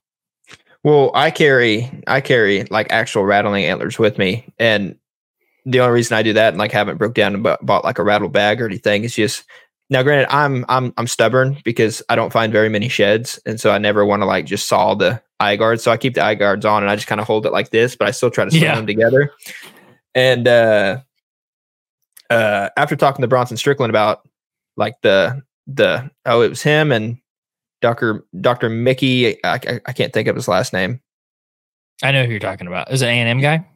I think Mickey Hellickson. That's what it is. Yeah, that's right. So they did a study where they basically got on a ranch and they had an observation tower, and one did an observation tower where they could kind of see this, like I don't know how far surrounding it, but I guess they could see it pretty good ways over all these like little yucca bushes and like short timber. I think they're in like Texas somewhere, so you can kind of know the hill country and kind of flat, but or somewhere around Texas. Well, one person would be on the ground rattling, and they did a study whether, you know, what worked best on certain times of day. So like, did a loud short sequence work better than a soft long sequence? And then they did everything in between. And they found that it didn't matter if it was loud and short or loud and long, but as long as it was loud, it got the attention of bucks more than the soft. Like, you know how people all the time like, oh, I just went in there and I just barely ticked them together. The antler. Well, that's probably because the deer was already close by. Now they probably didn't even hear that crap. Yeah, but the grand scheme of things is like, I mean, the deer isn't going to react to what it can't hear. And so if you're just barely, you know, shuffling the bag, kind of like what you're saying, not only does it not sound real, but the deer probably can't hear it. And so he even said at one point they watched the buck, like the buck would only walk towards them as long as the sound was going. As long as he heard bucks fighting, he would travel. And as soon as the buck stopped fighting, which as soon as the dude quit hitting the rattling antlers together, the buck would just like start doing its own thing again, like start walking away. And then when they continued, he would turn around. And so basically, like, you got to be aggressive with it, is what he was saying. Yeah, I mean, I agree with that. I probably have somewhat limited experience rattling in. I've rattled in a few deer. But I've you can see it in our rutcation video last year when Justin shot his 16-point. I rattled in that video, but I hit the bag together like this, kind of just looked like a Native American trying to start a fire, like that sort of thing. And then I would take it and hit it against the tree, because that makes the loudest clack in there. But you don't have a lot of space in between those little logs in there. So even hitting them against the tree, it still doesn't even make enough noise to hurt my ears. And I'm 2 feet away from it. So 70, 80, 90 yards away, you're probably like, what is that? Winds and the hills, depending on the topography. I used it when I shot my 2021 buck.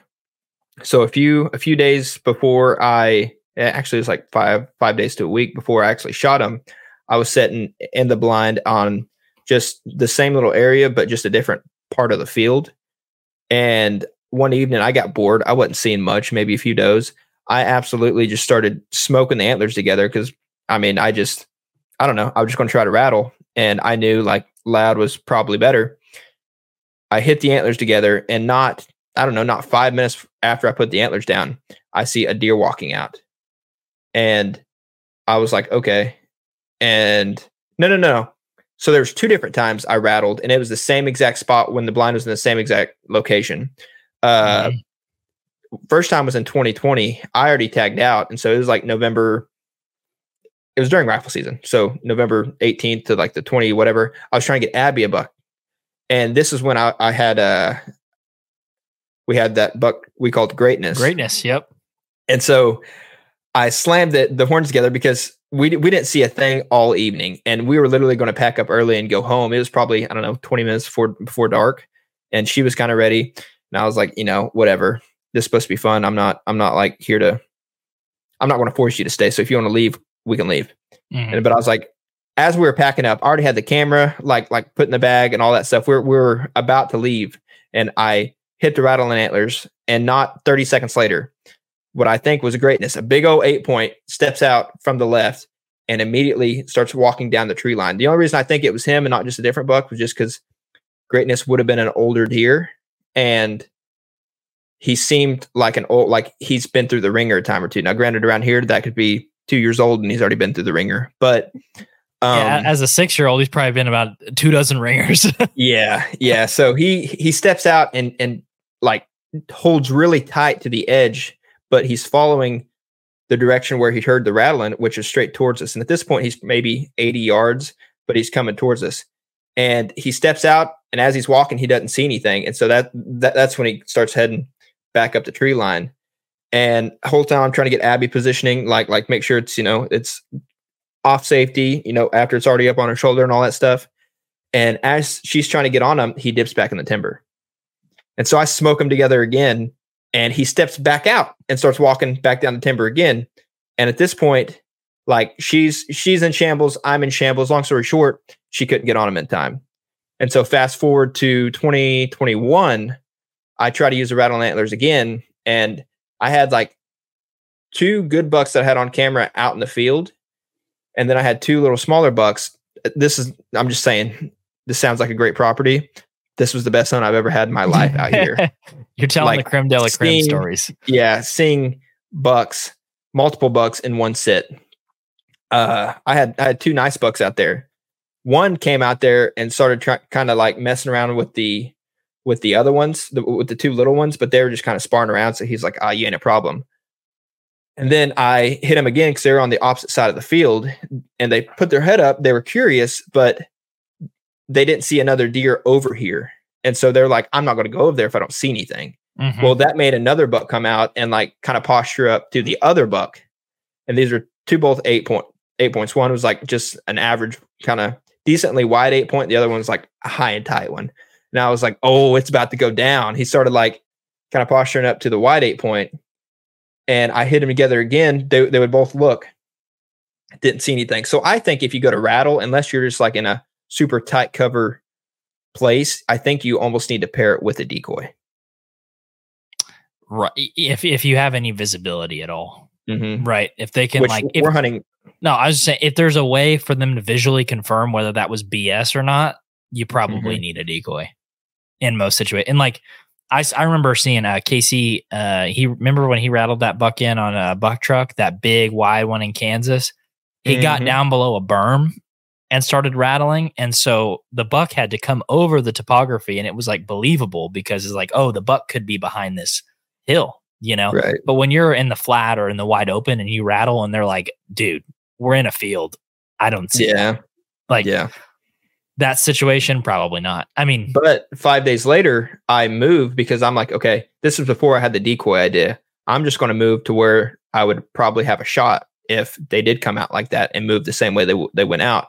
But the next time I went out there, I brought a decoy with me. And when I rattled, I don't know if that's what brought the buck in, but I've never seen that buck before in my life. And I rattled and it actually seen a decoy. Now, granted, in the video, I got a big old corn pile right there. So Yellow you could nugs. say one way or the other, whether he was coming to the rattle and the decoy or if he was coming to the corn. Well, where he came from, he had to loop around to like actually come from this way because it's just like straight creek. And so he was trying to get downwind of this decoy. So I assumed he came into the decoy rather than just coming into the corn. But that's just mine. He didn't walk straight in to like eat the corn either. Like he walked and like stopped and looked. And then, I mean, you shot him when he stopped and looked. But yeah, the decoy definitely had something to play. If it wasn't 100%, it was up there. He came into the decoy. So I guess just to summarize it, that's my tip. I know you're just asking about just the rattle bags, whether they work or not, but I'm just saying I think they could work. You might as well try it if you're super aggressive with it. Is there better options? Probably.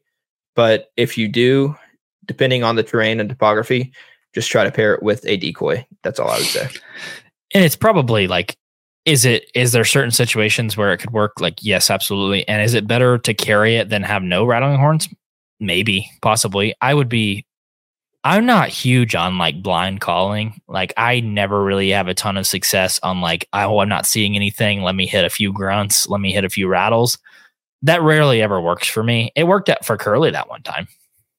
Yeah, but we knew that there was a deer in there. Yeah, we heard him like rubbing on a tree or something, like, or thrashing around on something because you were like, I don't know if that's a squirrel or an actual deer. And that's when we hit the grunt. And then 2 minutes later, we were like, buck, buck, buck. Mm-hmm. So that was I'm not a huge blind caller, but I think like for the blind calling circumstances, the rattle bag is probably not the best idea. You don't get a lot of coverage. You can't send that sound very far. I might want to bring a set of rattling antlers. So what's your take on grunting? When like would you grunt? Grunting? Like when I saw a deer. Yeah. When I could see his reaction, because my issue is how many times have you been sitting in the woods and you haven't seen anything and you haven't heard anything. And then you look over 30 yards away and you hear the first step of a deer and they're right there. Like, yeah, most of the time. A lot of the time.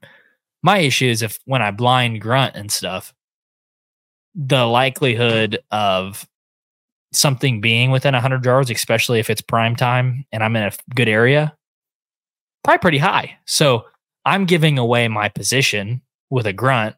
And if I'm hunting in a place that is thicker, I'd be more apt to do it. But if I'm hunting in a place that's somewhat open, that deer can hear the grunt immediately and be like, dude, BS. Yeah. You know, I because it's crazy when you blind call or grunt, when they hear it, they know exactly where it is. Oh, like, they can pinpoint for sure. It's almost like turkey hunting. Mm-hmm. Because I remember when we went down to Jesse's, you would call, and now granted it wasn't a tom that came in, but he was gobbling back to us. But that hen got within like 20 yards of us and we're just like looking around like, where the hell are you? Because she knew exactly where that came from. And she stood there for like 5 minutes. She said, I could have swore I heard it from right here. And sure enough, we were sitting there like, I think both shaking, even though it was a hen. But it was like, I mean, it was just cool because like she literally came from, I don't know, 60 yards in the timber and came to exactly where basically the tree we were at. Oh, and deer are just as good at that as turkeys, maybe even. I would say better just because turkey's brain are like that. But yeah.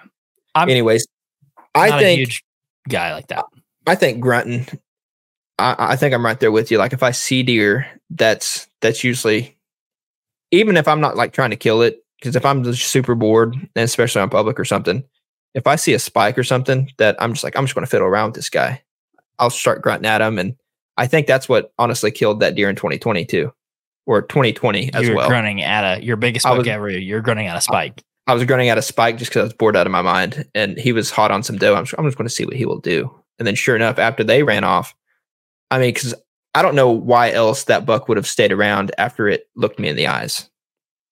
It thought something else was there. Exactly.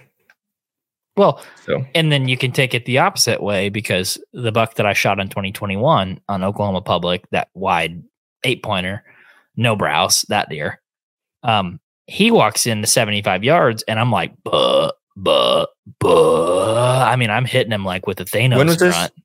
2021. Okay. Yep. Yeah. And the one that I shot, had to shoot 3 times, that buck. Community center. Yeah. Yep. That buck, I hit him like 3 times, like 75 yards away, and he'd throw his head up. He wouldn't even look my direction. He'd be like, whatever. And then I like hit it. Some of them, it's interesting because you hit some of them and they like are curious. Others you hit them and it's like that it's not even happening. They're like, I don't care. Like some of them just act that way. So that's just a personality thing, I think. I think it's some people like hunting that way. Similar to like people that call elk. They're like, I don't want to kill an elk unless he's bugling. Some people like, oh, I want to call in a buck. I want to rattle in a buck. We grew up hunting in places where if you rattle, that's pretty much the first sign for them to be like, I'm out. No, thank you. Yeah. I choose life. Especially the places that we, even the places that we hunt public, people play the grunt flute and the rattle tube, like, or on the rattle drums, like it's an instrument, like they're trying to get the first chair. People play them all the time. I heard it when we were on a vacation because it's when I actually found deer for once. I walked by this guy's stand on this opposite finger trying to get to my area, and which I guess he didn't know I was there, but the whole time, that whole morning, it was just like I know what he was trying to do. He was trying to paint a picture because he would start out, he was on like maybe 200 yards away. He'd start out, burr, burr, burr, burr, and then all of a sudden, 2 seconds later, bang, bang, bang, bang, just smacking the antlers together. And the rattling sounded like pretty good, but just after hearing him just grunt, obviously for probably like a blind grunt, because he did it like every 30 minutes,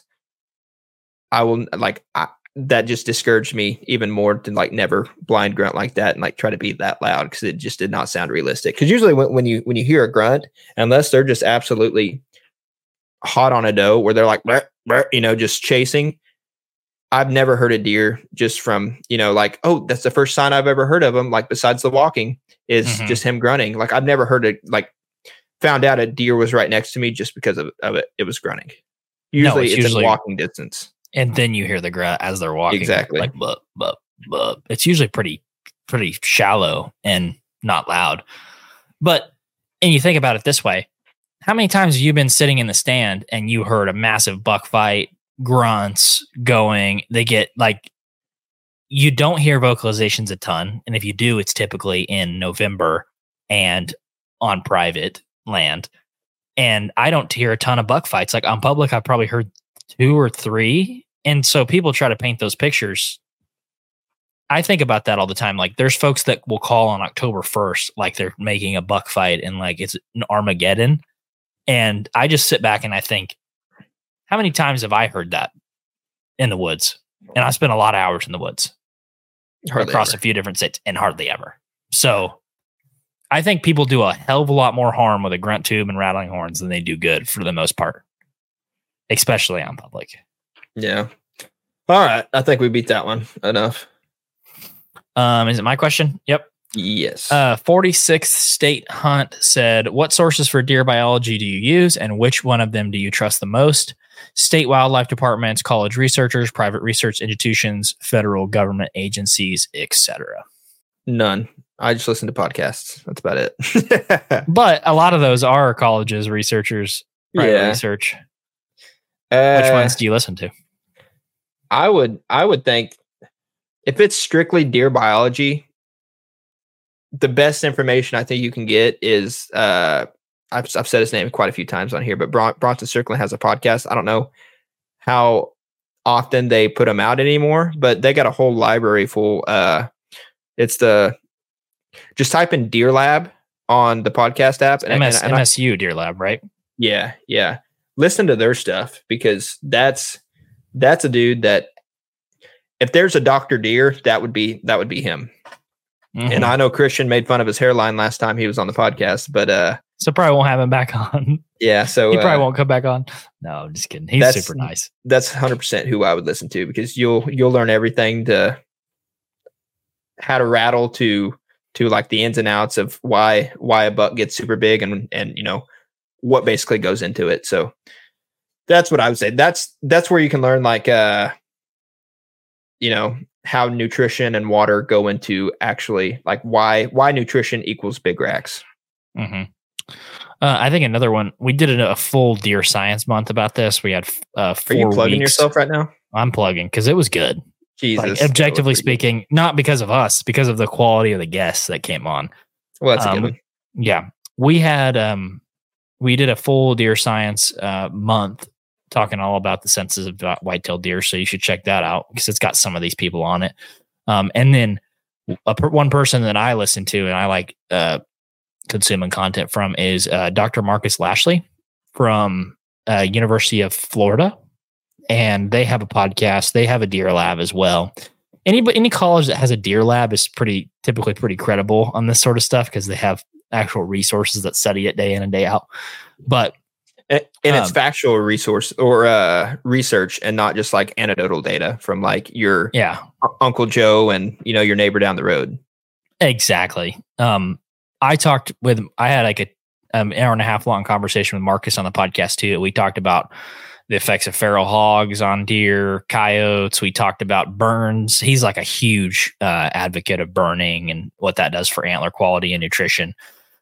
So I would say I don't consume a lot of stuff from the state level. I would say the universities and the researchers and the people that work in those sort of things, like MSU Deer Lab, Florida Deer Lab. I know Texas A&M puts out a ton of stuff. Another one's National Deer Association. Ooh, that's good. They do a really good job. So they're a nonprofit organization, and they cite a lot of research from all those people. Who's the guys? Who's the guy? You've had him on the podcast, I think, twice. Lindsey Thomas Jr.? Yes. Well, yeah, I think so. He has like short beard, scruff. If you follow their TikTok and stuff like that, they have a lot of like super educational short form stuff, like why deer, grow antlers from their face, just, I don't know, just a lot of weird stuff. So even if you don't want to get down to the nitty gritty and you can't like fully listen to a long drawn out podcast and you just want to like dumb scroll through some stuff, you can definitely check out theirs because they have some short tidbits like that. We had Matt Ross from the National Deer Association. We had Kip Adams from the National Deer Association. They're both biologists. Who I was thinking. Kip's who you're thinking about. Yeah. We had them both on for Deer Science Month, and we had Gino D'Angelo, Dr. Gino D'Angelo from University of Georgia, I believe is where he's from. I really liked him. He was super down to earth. He was really fun to talk to. Yeah, Bronson. We had Dr. Bronson Strickland on, and then a couple months later, I had Dr. Marcus Lashley on. So there's probably 5, 6, 7 hours of deer science stuff if you're into the weeds on that stuff. Which, if you're asking, and it breaks it down by like specific. By sense. Yeah. So you have vision, one about like vision. Yeah, exactly. It's all broken down there. And if you're asking what source for deer biology do you use, you sound pretty in the weeds already. So those are all good podcasts. We have a full playlist on our YouTube channel for our podcast channel. So, and the people we had on were freaking top notch. I think we had 3, 4, 5 of the best folks in deer research. So, but I'm just saying, knowing all that ain't going to help you kill a deer because I literally from like word of mouth from the biologists themselves, and I still got a buck tag to fill in Oklahoma. So, I mean, it's applied knowledge, not herd knowledge. Okay, I think you're up my next. turn, isn't it? I would like to hear your thoughts on targeting bucks on small parcels. I have 20 acres, and it's hard to not stink up the woods throughout the season. This is user 16603769028. And they have he's definitely on his third TikTok. You don't get a name like that. Okay, here we go. At Luke Schinzel. Yep. Luke Schinzel. He's holding a nice, looks like an Eastern turkey. He had a follow-up to it too. He said, and that makes it hard to kill big deer because they know you are in there. I've heard Don Higgins talk about this quite a bit, and I've seen this in my own experience growing up hunting like a 40-acre piece. The smaller the parcel, the less you can go in there, in my mind, because the less access points you're going to have, the less wind directions you can probably hunt it on. 100%. I would say, in a super small parcel like that, the only time I'd be going in would be to kill something. I wouldn't be hunting that one for a hobby or just to get out of the house, because a mature buck is not going to stay in a place after he's bumped multiple times. And I'd be waiting for the right wind direction. I'd probably have a cell camera in there to limit human intrusion. If you don't have that, I definitely have some other sort of trail camera. And honestly, I would be hunting in on the peak weather fronts at the right times of the year, because you can spend all of October in there. And if it's 96 degrees and you hunt on the wrong winds, your odds of finding a big deer is pretty freaking low. So that's what I would say about small parcel. So I would say, now, granted, it's almost half the size, but I know a guy. It depends what your property looks like too, because I know a guy who has like 35 acres and they killed, I think the last 2 years. It ain't good, like by QDMA standards, but they killed like six bucks off of a 35 acre piece. And one was like 172. The other one, I mean, the others were very shootable bucks as well, like great bucks. So it all depends on your parcels and stuff, but and like your surrounding things. But I guess you gotta kind of figure out like where you think they're coming from, and exactly what Christian said. Like it's a lot easier to screw up, and especially you have to be a lot more careful on your access and your wind, and those go hand in hand. Like your access has to match your wind as well.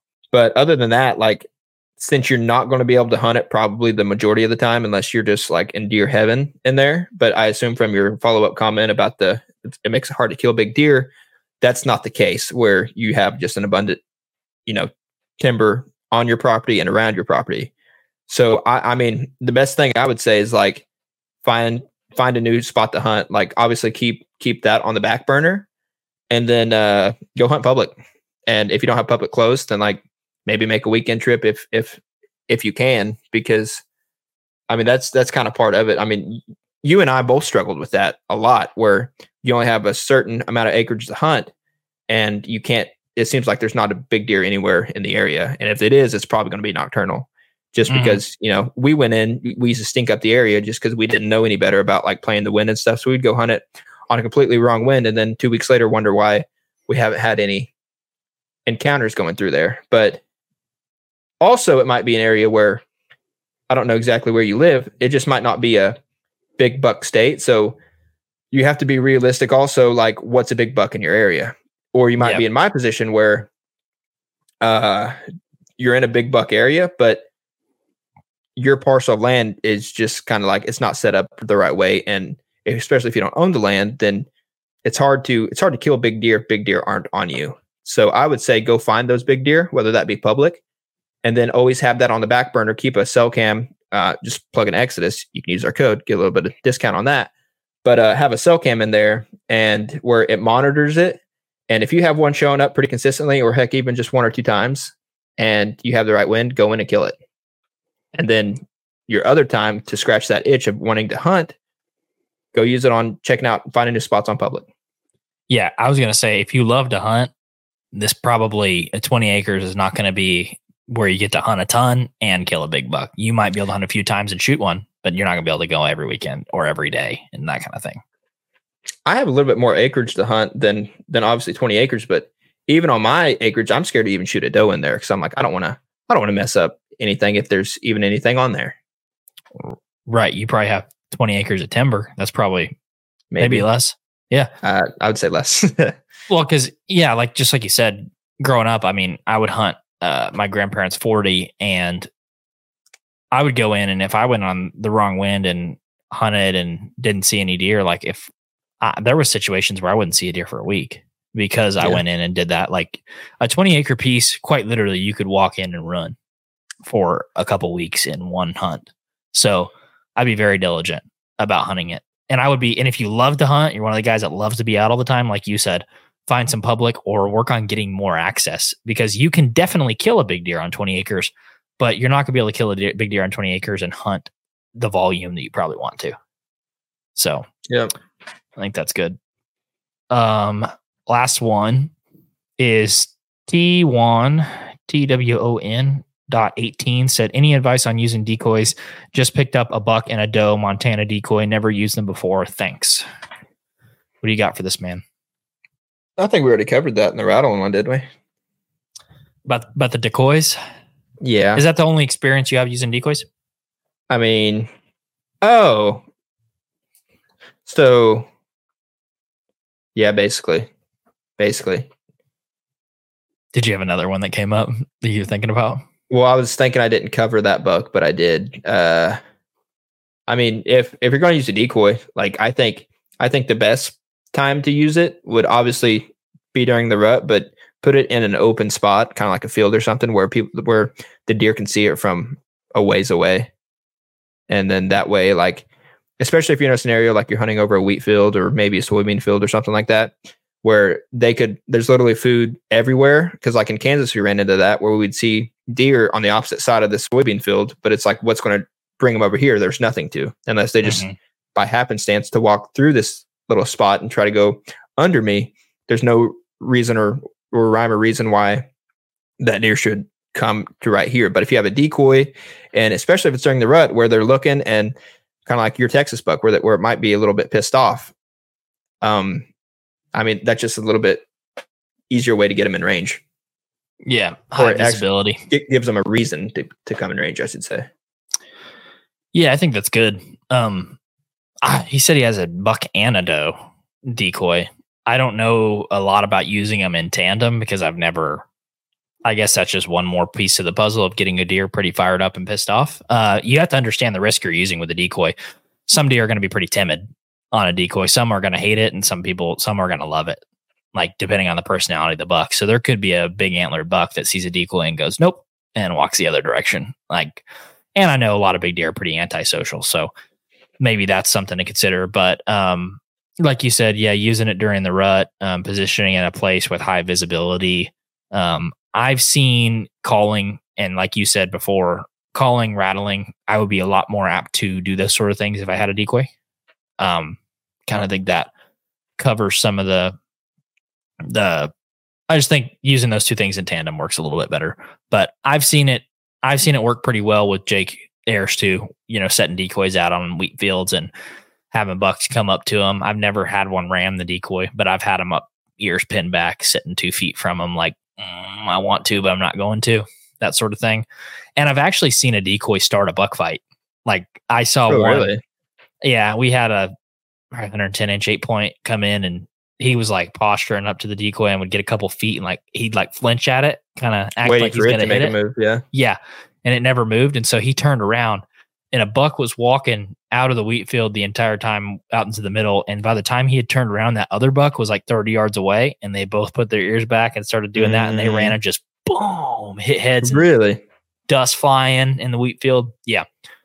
And also I would say, consider where the deer are coming from, and that a buck is probably going to try to get downwind of that decoy. So I would position it in a place where downwind of that decoy gives you a good shot opportunity.